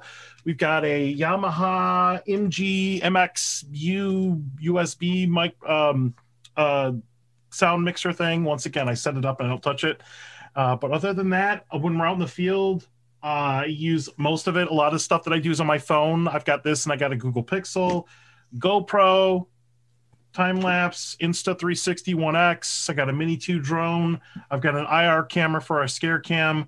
So I try to just create such a crazy amount of content when we're doing stuff that it just gives a little unique peek into haunts, But we use OBS, Open Broadcaster System, in combination with Zoom when we do our show. I mainly just chop off the beginning and I trim it down, and that's it. And then for the podcast, I chop off the top. I put our little podcast intro, and then I publish it on Buzzsprout. So that's basically it. Like I said, we're a very run and gun outfit. Awesome. Can't go wrong with any of that, especially all the equipment for doing the on location stuff. That's always a big challenge and a lot of neat content there. Jonathan, Crystal, what about you guys? Cheap. And then, I mean, we have two You factors. don't sound like a Burger King speaker drive-through, so you're not that cheap. No. I can be Charlie Brown's teacher in 2 seconds. But no, we use basic condenser mics from Amazon. I think they're Neewer brand. We didn't spend heavy on the mics. Mm-mm. Our recorder is the Zoom P4. The P4. We had the H4n for the longest time, but for here we went to the P4 because it gives us more control, and it also gives us a soundboard and a few other things we can play with. Yeah, until about 4 months ago. Yeah. We use just the H4n. We actually use the mic. They're really good mics on the H4n. It's actually a damn good recorder by itself. And so we use that because we would just sit at like a table and put the recorder between us and talk into it. And it worked really well. And it kept our volume pretty balanced.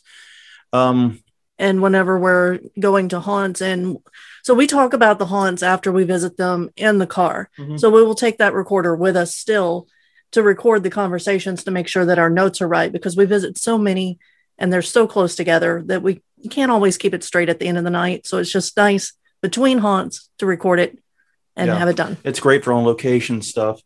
As for editing, I hate audio editing. I'm actually pretty good at it, but I absolutely hate it.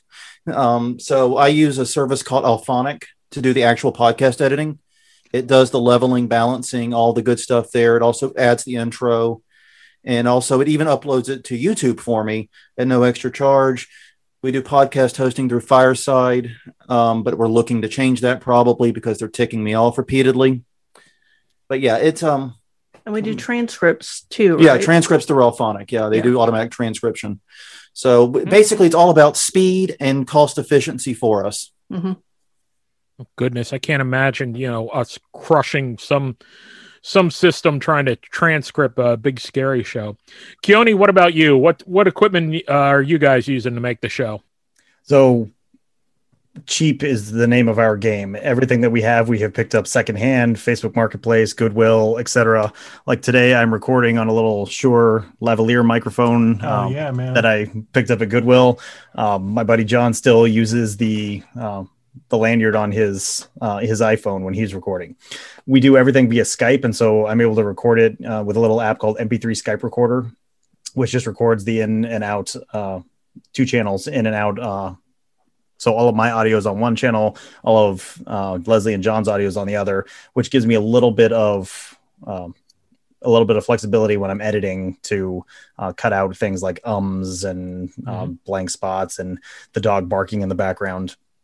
It makes it a little bit harder when we have a guest on because their audio is now combined with the guest as well. But it's been working for us, and 40 episodes strong. So we're going to keep it going until we find something better. No, and that's a unless it's a super generic name. If it's the same one, I think it is. That's a good MP3 recording program too. It's pretty good. And the free version we're just using the free version, and it has all the features that we could possibly need. It's excellent. For distribution, we use a service called Podbean. Little bit pricier than what we started with, but has a lot more features. It hosts our website, and I really like it. Nice. I feel so inadequate. Everything I've recorded for the last 12 years has been on a Zoom H2. And every interview you're hearing on this show at Transworld was done with that same H2. And I guess we just put our own segments together, run it through Audacity, and boom, upload it. Jim knows all those technical things. I just talk. But so I myself have a Zoom L8 mixing board sitting here on my desk. I used to have a Zoom H2, which I retired, and I bought a new Zoom H8. Oh, shush. Which is just phenomenal. And we use Audacity. I mean, and I know Jerry uses different software for what he does in the show. And Storm's got a Tascam recorder for his on-location stuff. So there's a whole bunch of hardware going on with us too. I use a Zoom H4n. You can currently see my beautiful mug on my iPad Mini 3. And I use Sony SoundForge for SoundForge 9 and 13 for editing, depending on what format the file shows up from Jim in. If it's MP3, I use it for one. If it's MP4, I use it for the other. Sometimes I use Audacity for putting together the intro and roundtables, and sometimes I have to throw things into my recording DAW, Reaper, if there's really an issue to kind of clean things up. So, and other than that, as Badger was saying, everybody has a voice in this show. I do instrumentals, so no, I don't. So there you go. And I know Crystal, Mac all the way. What, Mac Davis? What? I don't understand. Mac and cheese. Come on now. Got a Mac for everything here, and I know Jonathan's got a Mac M1, don't you, Jonathan? Yeah, my MacBook Pro died right as the M1s were coming out, so it's like, well, decisions made for me. Nice. Well, looking at the clock here, I know we have to start winding this down because I think Johnny has a schedule conflict here. So I'm going to throw my last question out, and then any final words from the hosts. What would you say have been your best shows or interviews? And I know some of you have a few shows, some of you have a lot of shows. What would you say is your personal most memorable show? Let's start with Keone. Sure. So last summer, just as COVID was getting going, we noticed on Hunters Hangout, Spencer Terry published the Scare Factory COVID contingency plan. And so we reached out to him and said, hey, can we talk about your plan and feature it on our podcast? He's like, sure. Would you like me to come on and talk about it?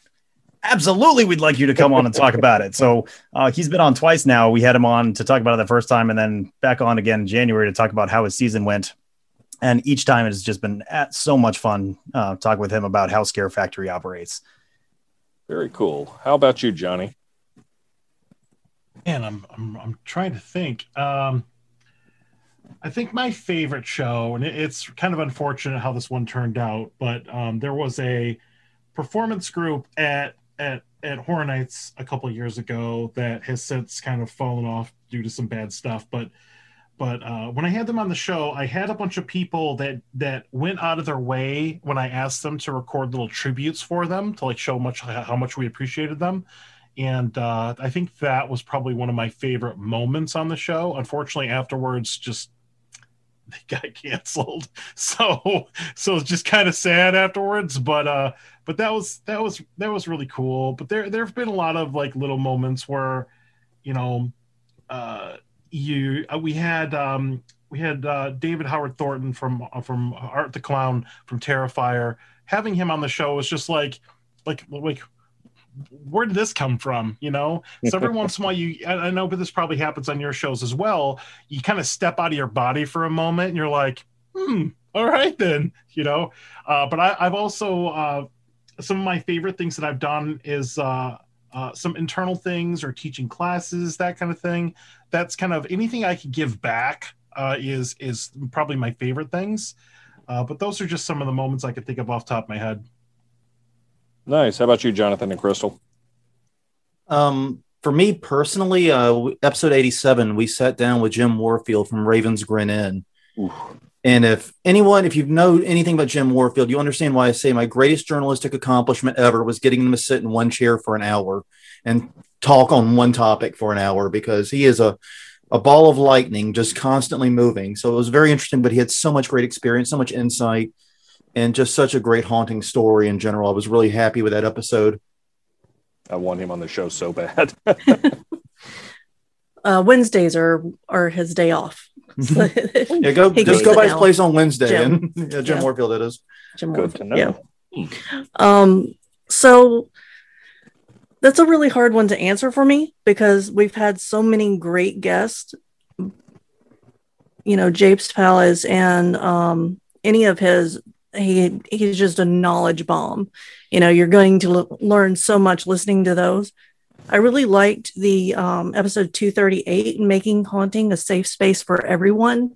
This was with Brooke Englehart of Svenpuss.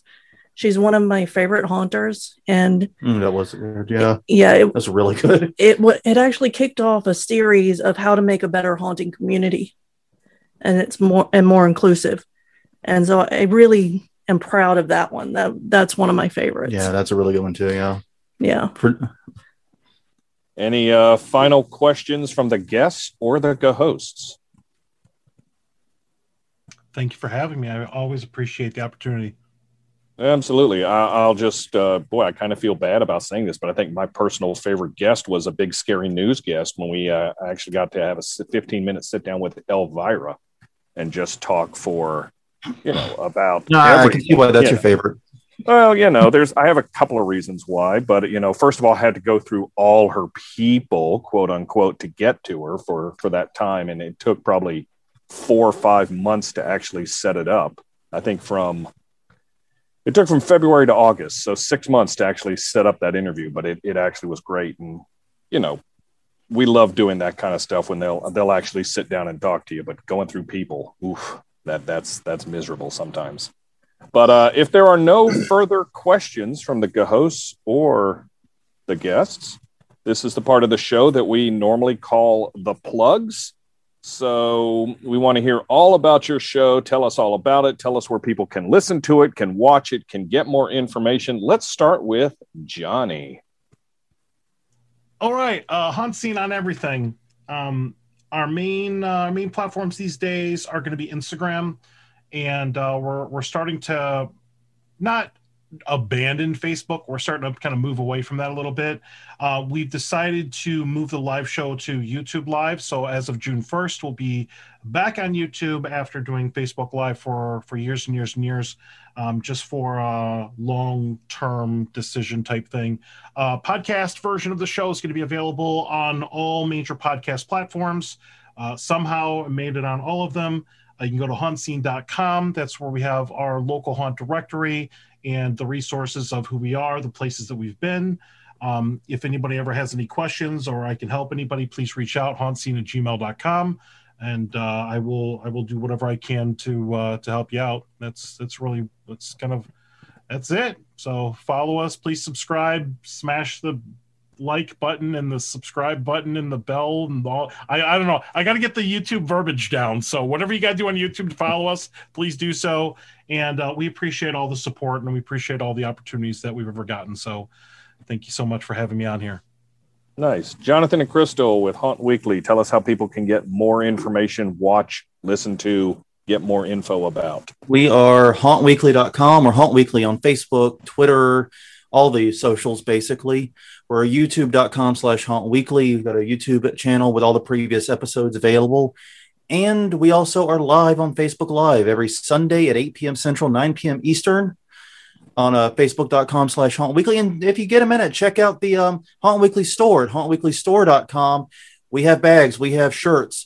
Please do not use any of them to store gasoline, though. Thank you. Nice. But are they plastic bags? No, they're cloth bags. They wouldn't really hold it well anyway. Yeah. Not that stops people, but yeah. Keone, what about you? Where can people hear more about Haunting You, get your insights and websites, social medias, etc.? Absolutely. The best place to find us is our website. That's hauntingyou.com with just the letter U. And you can, because we're not as cool as the other podcasts, all of our social media is slightly different. So facebook.com/hauntingyou, Twitter is @hauntinguniver1, Instagram @hauntinguniversity. I highly recommend go check out the website and it will link you to all of those.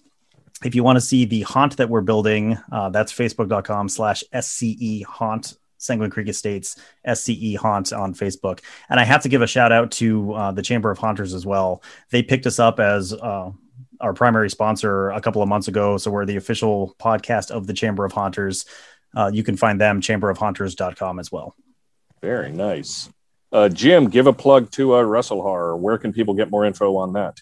Okay, well, you can find Wrestle Horror at www.wrestlehorror.com, Facebook @Wrestle Horror, Instagram @Wrestle Horror, Twitter @Wrestle Horror.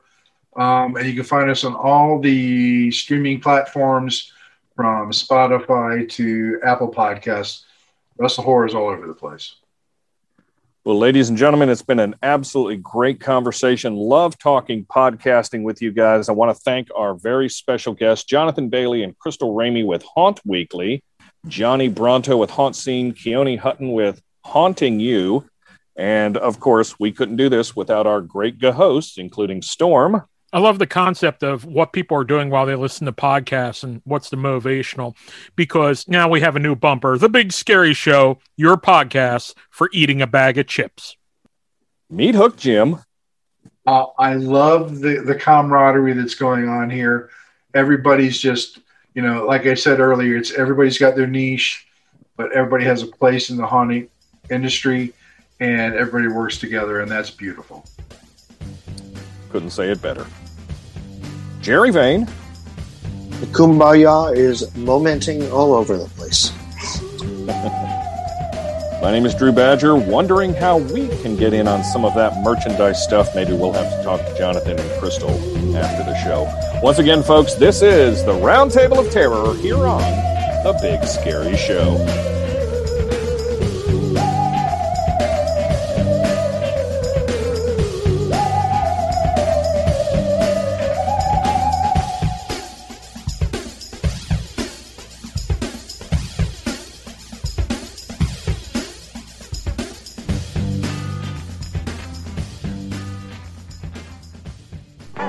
The B-Movie Monsters, 1031 on The Big Scary Show.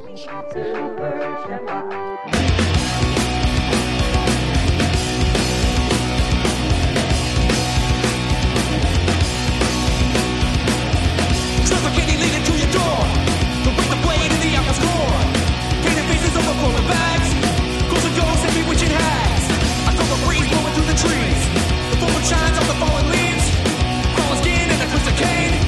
Get the demons off of his lane.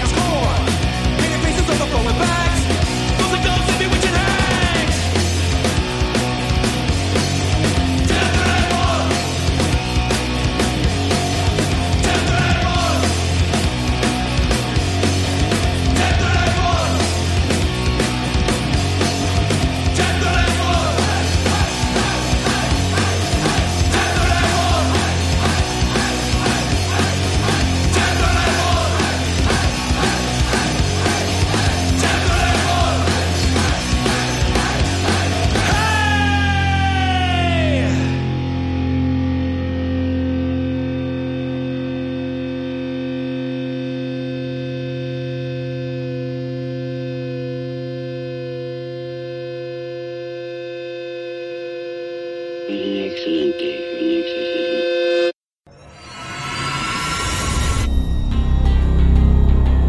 Passion is what drives us. The passion to be the best.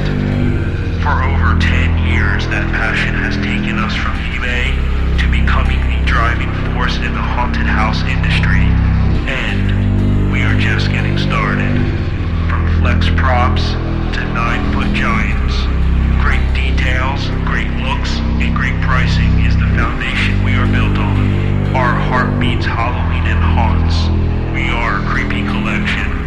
Let us deliver our passion to your haunted attraction this season. CreepyCollection.com. Now that's creepy. And ladies and gentlemen, it is time for the gruesome giveaway for the month of June, sponsored by our very good friends at Screamline Studios. Visit ScreamlineStudios.com and check out everything they have for sale. If you're lucky, you could win one of those products right here and right now. I'm going to ask you a question. The answer is in the show. If you think you know that answer, email it to us, contest@BigScaryShow.com, and you could be a winner. The deadline to enter is midnight on June 14th. It's just that simple. So without further ado, the question for the June gruesome giveaway is, and they don't get any easier than this one, folks. What is the name of the new segment that we are debuting on this very show? If you think you know the answer to that, email that to us, contest@bigscaryshow.com by midnight on Monday, June 14th, and you could very easily be a winner here on The Big Scary Show. Previous winners and family members of The Big Scary Show are not eligible to win, but a big thank you to ScreamlineStudios.com for providing some incredible prizes that we can't wait to give to you, possibly if you enter, here on The Big Scary Show. Good luck.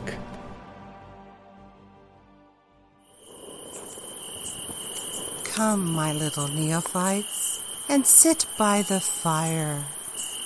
It's time to ask the old crone.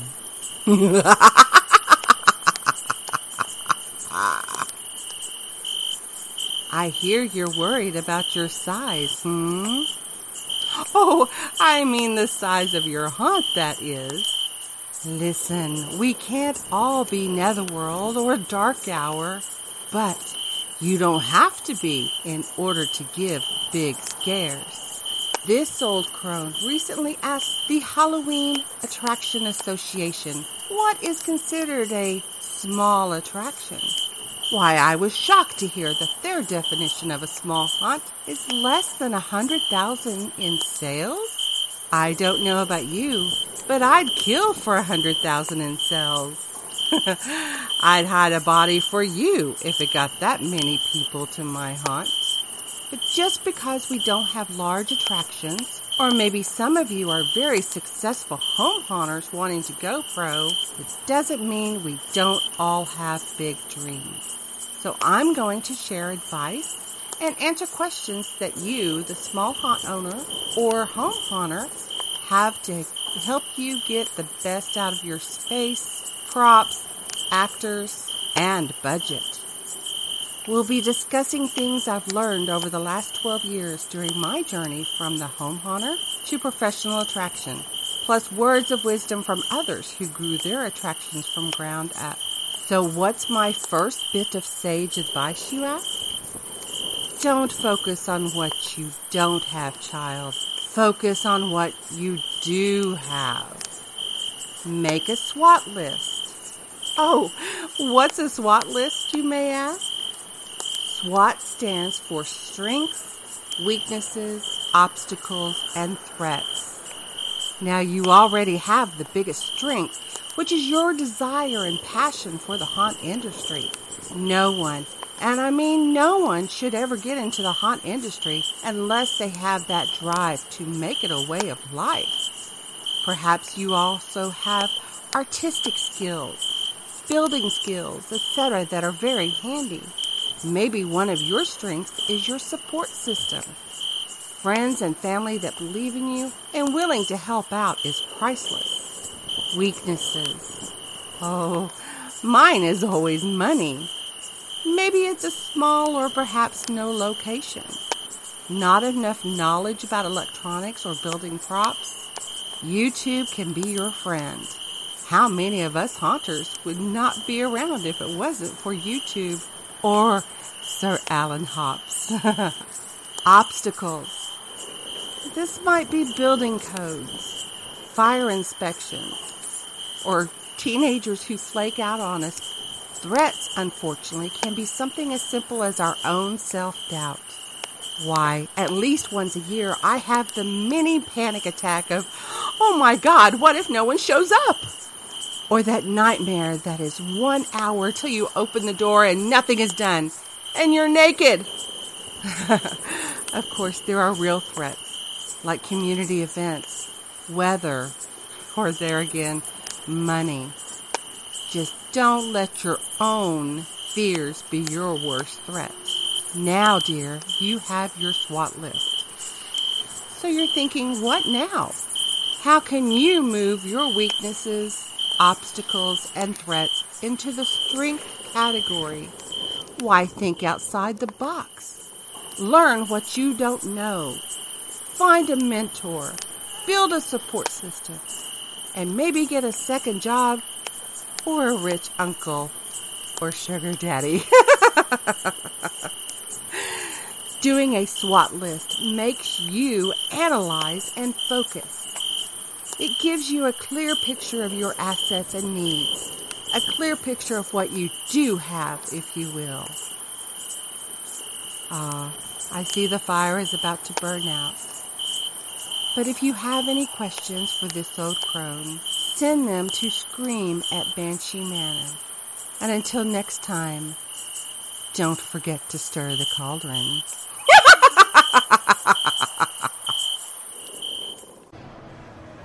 Hello everyone, Drew Badger here. We are live at Transworld in St. Louis, and I'll tell you what, about a year or so ago when Transworld was told it wasn't going to be here, we had one of the most depressing roundtables ever, and I believe this man was a part of it, Mike Yazumbek of Hallucination Creations.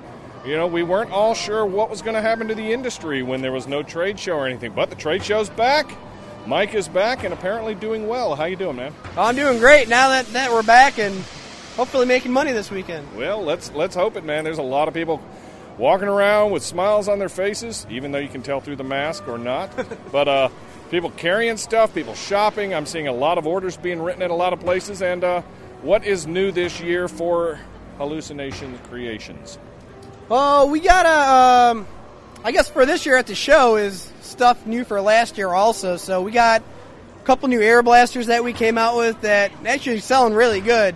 We sold a couple last year through our online store, and we probably sold at least 6 already at the show here, which is an air blaster that mounts overhead. So that's new for that lineup. We got a couple new of our do-it-yourself mechanisms.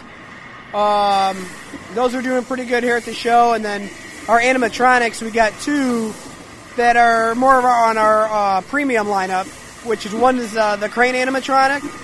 I saw that, the body that's hanging from the crane. Yeah, so the crane actually drops down, and then the body has multiple movements that flails around. That's pretty cool. So it's getting a bunch of good feedback. People are liking it, so we'll see how it goes. So that's new for 2021. We also got our Infected Grandma, which is a... that is the name of my next band. That is a great Yeah, that sounds like some metal band. Like damn right. And she holds a walker, and then she just moves around, but then her whole head splits to the side, and this like alien tentacle creature thing pops out the center, up and down, and it's pretty wicked. Like people don't really see it coming, and then there's audio with it too. So once the thing shoots up, the audio gets super loud, and it's a pretty good startle scare. Nice. Now you know I know that a lot of people are talking about a couple things here. You mentioned to me like the organ, but you're next to this bed. The Exorcist bed, yeah. I don't know who's making that. So that's Dead Farm Productions, okay, which that is I know they've been around for quite a bit. I know they were in the Dark Zone and stuff like that, but we talked to them for a bit. They seem like pretty cool guys. How I don't want to say it this way, but how annoying is that going off every few minutes? Honestly, between the air blasters and the train horns we got in our booth, I don't even notice it. Like I'm like in my right ear, I'm almost deaf. Is this year's giant it creature stabbing the little kid thing? yeah, that's pretty much it right there for sure. I mean, and they get crowds of people coming out. Like when they first open up, it's like people are just flocking to it with cell phones, and then they turn and see your stuff. Yeah, and then I'm like, yo, hit the train horn, look over here, No. Nice. So no, people come by, so it's cool.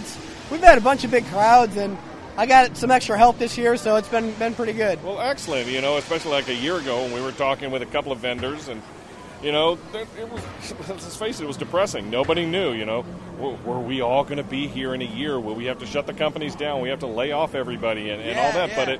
But it looks like the industry is finally starting to roar back here. Yeah, it seems like it. Like the show, I noticed, of course, some vendors didn't come. They posted. Sure. Some of them scaled down, which makes sense. Or later in the season, but I mean, last year I built a bunch of cash and carry stuff to prep for the show that I was pretty much sitting on, and I mean, we went through all that in pretty much the first day, so nice. It's cool to have products that you didn't have to wait for, and it helps us out too. So because I'm pretty much like a one-man show, so I got that. If I get booked up, I got a couple of my buddies coming over helping out, but Yeah, pretty much a one-man show, so. I'm glad you're doing well, and it's always a good thing to see the people coming back and admiring all the new props. So for people wanting more information about Hallucinations Creations, how can they get more information, websites, social medias, etc.? Absolutely. We're active on all the Facebook groups, Hunters Hangout, Pro Hunters Hangout. My name is Mike Zumbek. You can message me personally. We got our Instagram and Facebook page, which is Hallucinations Creations, or you can check out our online store, which is hallucinationscreationsstore.com. Excellent, Mike. Glad to hear that you did well and you Thank you, survived the pandemic so far, and you're back in full force here, and there goes the bed. So anyway, my name is Drew Badger. We're here at Transworld in St. Louis admiring all the cool sights and sounds. So I'm out. Greetings, listeners, and welcome. Watch out, don't trip over that torso. It's time for Between the Corpses.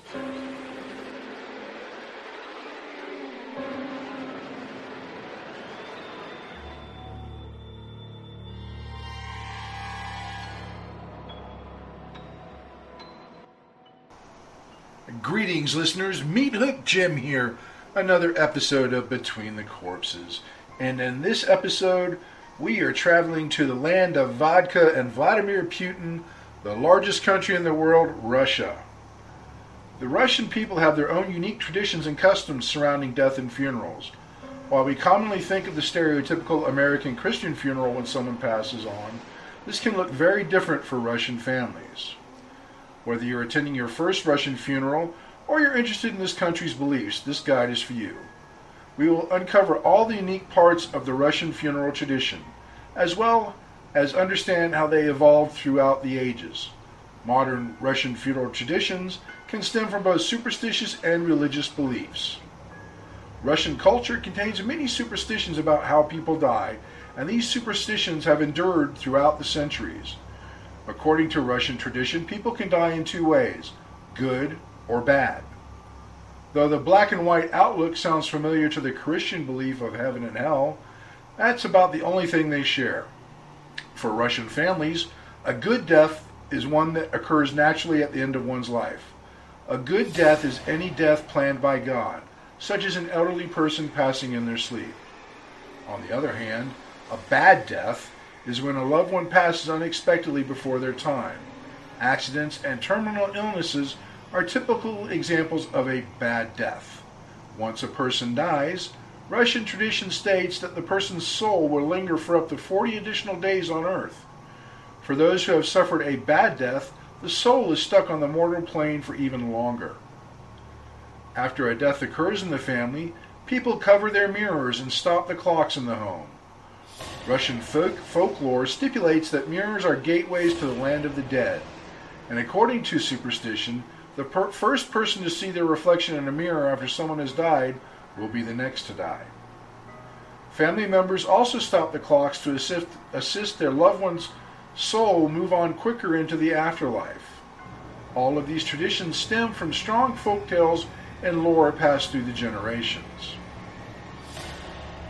Most traditions are Russian Orthodox, so funerals will follow the Russian Orthodox tradition. These customs vary greatly from other branches of Christianity, but share some commonalities. Immediately after the death of a loved one, the family bathes the body and clothes the body in white. The body is also wrapped with a belt for protection, as Russian folk tradition states that the soul must be bound to the body. The body is left out in an open casket for 3 days for friends and family to visit and pay their respects to the family. After the viewing, the service takes place. The funeral service follows strict steps, starting with guests circling the open casket in a counterclockwise direction. While circling the casket, mourners place flowers and kisses on the deceased person's body. At the end of the ceremony, they cover the body with a burial shroud. Russian folklore claims that the soul of the deceased remains on earth for 40 days before it goes to heaven. To help with the soul pass on from earth, families host gatherings throughout that period of time. Traditionally, families hold gatherings on the 3rd, 9th, and 40th day after the death of a loved one. These specific days are of significance in the Russian tradition. At each gathering, families are encouraged to express their grief, condolences, and mourn their loss. With this emotional outpouring, their loved one's soul is encouraged to pass more easily into the afterlife. Russian Orthodox funerals include a reading of a book of Psalms, with the most common reading being Psalm 118. Funeral songs and hymns are also popular during funerals. In the case of a military funeral, a band plays the Old Funeral March.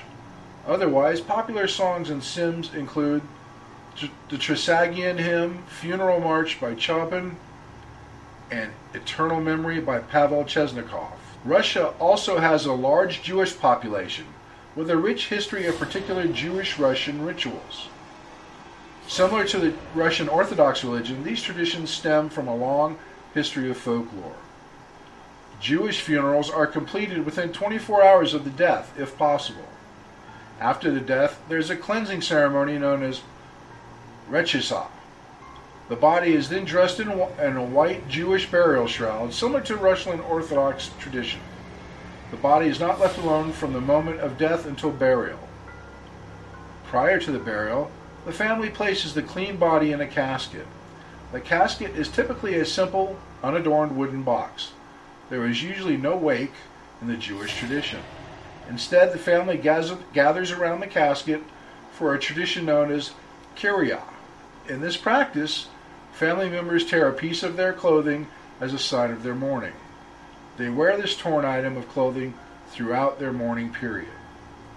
The first period of mourning takes place the first week following the death, also known as the Shiva. During this week, a Shiva candle is lit and kept burning. There's a second mourning period known as the Shloshism. This lasts until the 30th day after the funeral. Funeral services are held at either a synagogue, a funeral home, or a graveside. During the funeral, a rabbi will lead prayers, the reading of a eulogy, and the reading of psalms. After the service, mourners travel to the cemetery. They can travel on foot or by car, depending on location. The rabbi will again say prayers at the gravesite. It's traditional to also recite the mourner's Kaddish, a Jewish funeral prayer. Finally, the body is interred in the ground. During a graveside service, mourners place dirt into the grave as a sign of respect. There are many prominent prayers in the Jewish Russian tradition. During the service, the rabbi reads selections from the Book of Psalms. Prayers are usually in Hebrew or Russian. Common prayers include El Malay Rachayim, Mourner's Kaddish, Zuka Hadin, Borash Atu Edonoi Eleno Mele Halom Dayan Ahaz. Blessed are you, God, and I know I butchered that. After the graveside service, there is a reception at a family home or synagogue. The deceased family will serve a traditional Russian Jewish meal, usually with eggs as a symbol of life. The funeral is on the first day of Shiva, the 7-day mourning period. During Shiva, it is typical for close family and friends to visit the mourning family to offer support. After Shiva, the family returns to their normal schedule for their duration of Shloshism, or the 30-day mourning period. There are additional memorials on the anniversary of the death and Yom Kippur. Russian funerals are usually somber affairs and require some research into etiquette to help you pay proper respects during this time. In both Russian Orthodox and Jewish tradition, it's expected for guests to wear formal, dark funeral attire. Clothing should be conservative and appropriate for a religious service. While open casket funerals are common in many parts of the world, you need to know that the etiquette specific to Russian customs. During a Russian Orthodox wake, guests move around the casket in a circle counterclockwise. Guests are welcome to place flowers next to the body or even kiss the body. By contrast, as I mentioned previously, there is no viewing at a Jewish funeral. Though all funerals can be quite somber, Russian funerals may even be more so. As a result, it may be difficult to share or express your emotions publicly, as these events can err on the conservative side. The most common gift at a Russian Orthodox funeral is funeral flowers. However, it is traditional to only bring an even number of flowers. Russian people believe numbers have strong significance during these times. In particular, odd numbers are often symbols of celebration used at birthdays, weddings, and so on. However, as the ceremonies are more simple for Jewish funerals and focus on the grieving families, flowers may not be appropriate. In this case, a donation or sympathy card would be more useful. In Russian Orthodox tradition, a procession brings the body to its final resting place. Mourners throw sticks behind them as they proceed to the cemetery, helping to block evil spirits from following them. In both Orthodox and Jewish traditions, mourners shovel or throw dirt onto the casket. While traditions vary, it's common for the service to include a small bit of vodka poured into the grave. This ensures safe passage into the afterlife. Like all traditions around the world regarding funerals, the Russians' unique views on death have been shaped by hundreds of years of history and culture. Though their superstitions may be different, these superstitions provide an important and useful lens through which to understand their funeral rites. Well, that was a bit long-winded, and I apologize to my Jewish friends for butchering some of those Jewish terms. I did the best I could, tried to read them phonetically, which I'm sure was wrong. But I hope you guys enjoyed this bit about Russian funerals, and we'll catch you on the next episode.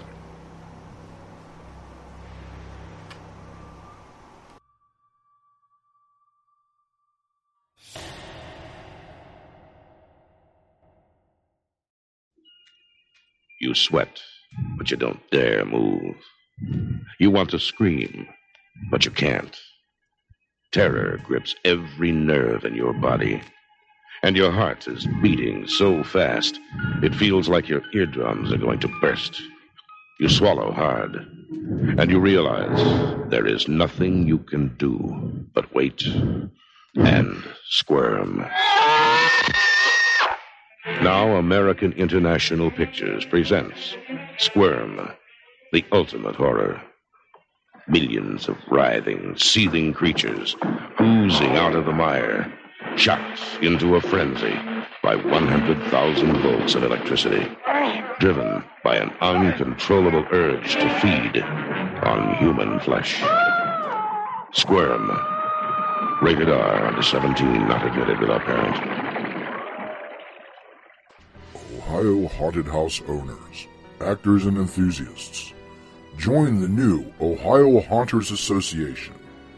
We are working with haunters across the state, from home to pro, to strengthen the Ohio haunt community. Open to all owners, actors, makeup artists, prop builders, designers, and Halloween paranormal enthusiasts. The Ohio Haunters Association, where haunting is the heart of it all. Look for us on Facebook.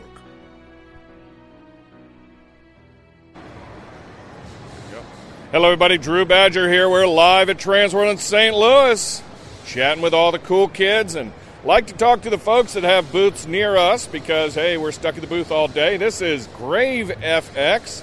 They do a lot of cool lighting effects. They have monster eyes. We'll get into that, I'm sure, and cameras. You know, it's a sad state of affair, but you do need cameras at your haunt these days for security purposes. Maybe some of these lighting things, and of course the fisheye cameras and movable stuff. Talking to John here. John, how you doing? Good. Tell us a little bit about what some of this is. You know, I love the cameras here. You've got them set up at various points, and you're kind of pointing them in different directions here, but this looks more like a fisheye camera than a standard. Yes, it is. It's a 4-megapixel, 120-degree fisheye camera. Great for your haunt. You put them on the ceiling, put them on the wall. Keep an eye on your actors. Keep an eye on also the participants that are messing with your actors or your props. Absolutely, and maybe even for like an escape room or something, so you can monitor. Absolutely. And I have people use them in escape rooms so they can talk to the participants and give them clues. These are gorgeous, and they give you what? How many degree vision is this? 120 degree. Wow, that's a lot. I mean, it just looks so funky, and God, I look fat in a fisheye lens. As a standard one too. But tell us a little bit about some of these black lights here. These are really neat, and I can't believe how small and thin some of these are. Yeah, they're really thin, well designed. They're waterproof. They could actually go under 3 feet of water. We have 400 up to 150 watt. 150 watt probably do a 60 by 60 area. And these are not the black lights that like give you cancer and stuff like that, right? Correct. These Yes. are all LEDs? Yeah, they're all LED and they're all under 400 nanometer. That's where over 400 is where it gets risky. Okay. And how much power do these things use? Do they use less power than standard black light bulbs? Oh, absolutely, much less. Probably a third of what a regular black light bulb would use. Which would save you costs of power and stuff in the long run as well. These are fantastic items here. Absolutely, they definitely will serve. And they also, the glass is actually almost unbreakable on the front. Oh, nice. Because I assume at some point someone's going to try to tap the glass or something if they see it. Of course. Customers. Gotta love it. And this is really intriguing here. I love these. This is a pair of what you call monster eyes. It's two very tiny little, I guess, display boards with blinking and moving eyes. What is the concept behind that? And I could see a whole lot of uses for this. Yeah, the concept is, if you build a prop yourself, you need some eyes. You can fit them in there. They're a standard 63 millimeters apart like human eyes. But you can also separate them and add a cable and go and move them to wherever you want. I've also had people interested in putting them in walls. A room full of eyes, and then you throw a couple of these in there and you have the eyes moving around. Is this something that an actor could, say, put in a mask or something like that as well? Yeah, absolutely. Oh, sure. Nice. Because, how many of us have seen those giant static props and all we see are black eyes, which is always a cool concept. Sometimes they've got like a little red LED in there or something as a glowing eye, but these are actually moving. They're looking around. God, they're winking at me. That's kind of creepy. But are these programmable, or are they just running a certain program pattern right now, or is this something you can customize? They run a standard program, but there's 12 different eyes you can choose from. Simple upload from your computer with a USB cable, and you can change them in minutes. Oh, they're fantastic. I love all this. For people wanting more information on maybe your black lights, your cameras, the fisheye lens here, and, of course, the monster eyes, where can they get more information with websites and social medias? At GraveEffects.com. GraveEffects with an S.com. So Graves or Grave? No, Grave Effects. Okay, so GraveFXS. Yes. .com. Yes. So GraveFXS.com. You're based out of Florida. You ship everywhere, right? Yes, sir. John, always a pleasure to speak to folks here at Transworld. Once again, folks, if you need cameras or if you want to look at these monster eyes or need some black lights, go check out GraveFXS.com. And John will set you right up. Once again, folks, Drew Badger here at Transworld in St. Louis, and we're out. Transylvania Transport Company, Suture Island on the Big Scary Show.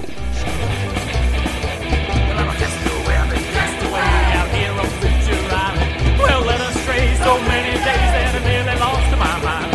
Well, caught in the spell of a silence, kissing little 6 stitches down my wrist, but there ain't no time for no regrets out here on Suture Island.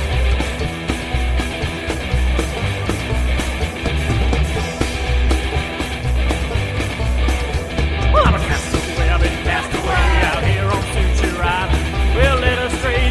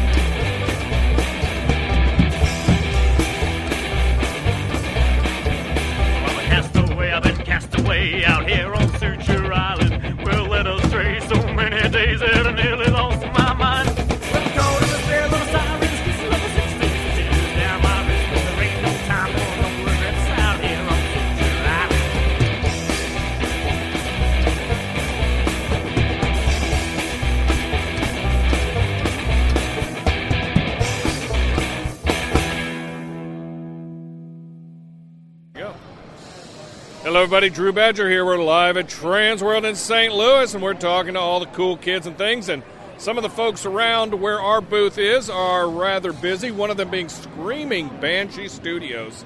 Lots and lots of really scary clown masks and some static props and everything. Got Skylar here, the owner. How you doing, sir? I'm doing good. How about you? Oh, not too bad. You're not too far down the road down in eastern North Carolina. Oh, no, sir.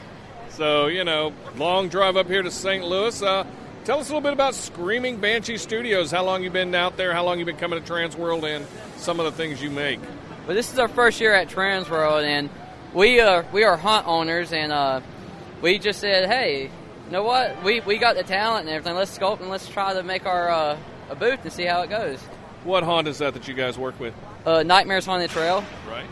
And do you make all the props and everything? These are some really fine masks and stuff. Do you make these for your actors? Yes, we do. And then we also buy from a bunch of the vendors out here at Transworld, too. And do you customize them for actors and things, or do you just use them in the haunt as most people? We use them in the haunt as most people. So how long have you been making these things? I mean, a lot of this stuff is, shall we say, clown-related, but there's Santa out there, there's some horned demon kind of things out there, and a lot of cool body bags. It looks like Krampus is making an appearance out there, too. So we've been making stuff and in the special effects for about 2 years, but as far as a business, this is our first. We've been in business for about 2 months. Oh, wow. So you're not starting with the smaller shows. You're heading right to the top here. Oh yes. Yeah, we went right to the top. And I know we've only been open for 3 or 4 hours or so, but I'm seeing lots and lots of people stopping here and taking a look at all your stuff. What are they mostly interested in? As of right now, they're looking at our Camp Crystal Lake victims with the machete stabbed through them, and they're also interested in a bunch of our clown masks, mainly. Yeah, you've got a lot of clown masks there. Not that I'm afraid of clowns or anything, but tell us a little bit. Are they latex? Are they silicone? How do you create these? All of them are latex masks and everything. And as of anything else, everything starts as a sculpt, and then you make the mold, and then you pour it with latex. And what about the body bags and everything? Are there real bodies in them? Huh. They might be. That'd be cool. And I really like the Christmas stuff here. The Krampus. Krampus is becoming huge all over the country and everything. And I'm guessing that's Evil Santa. What's going on with that?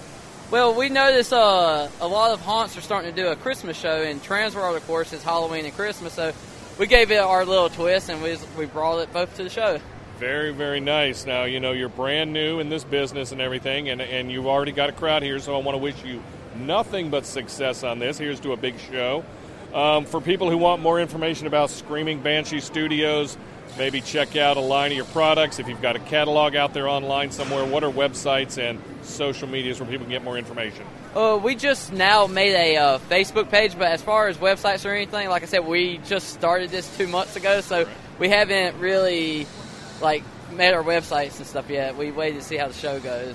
And if anything happens, it looks like it's going to be a great one. So look for Screaming Banshee on Facebook. Is it Screaming Banshee Studios? What is it? It's Screaming Banshee Studios on Facebook. Okay, well, we'll start there, and I'm assuming you'll put links up and all that.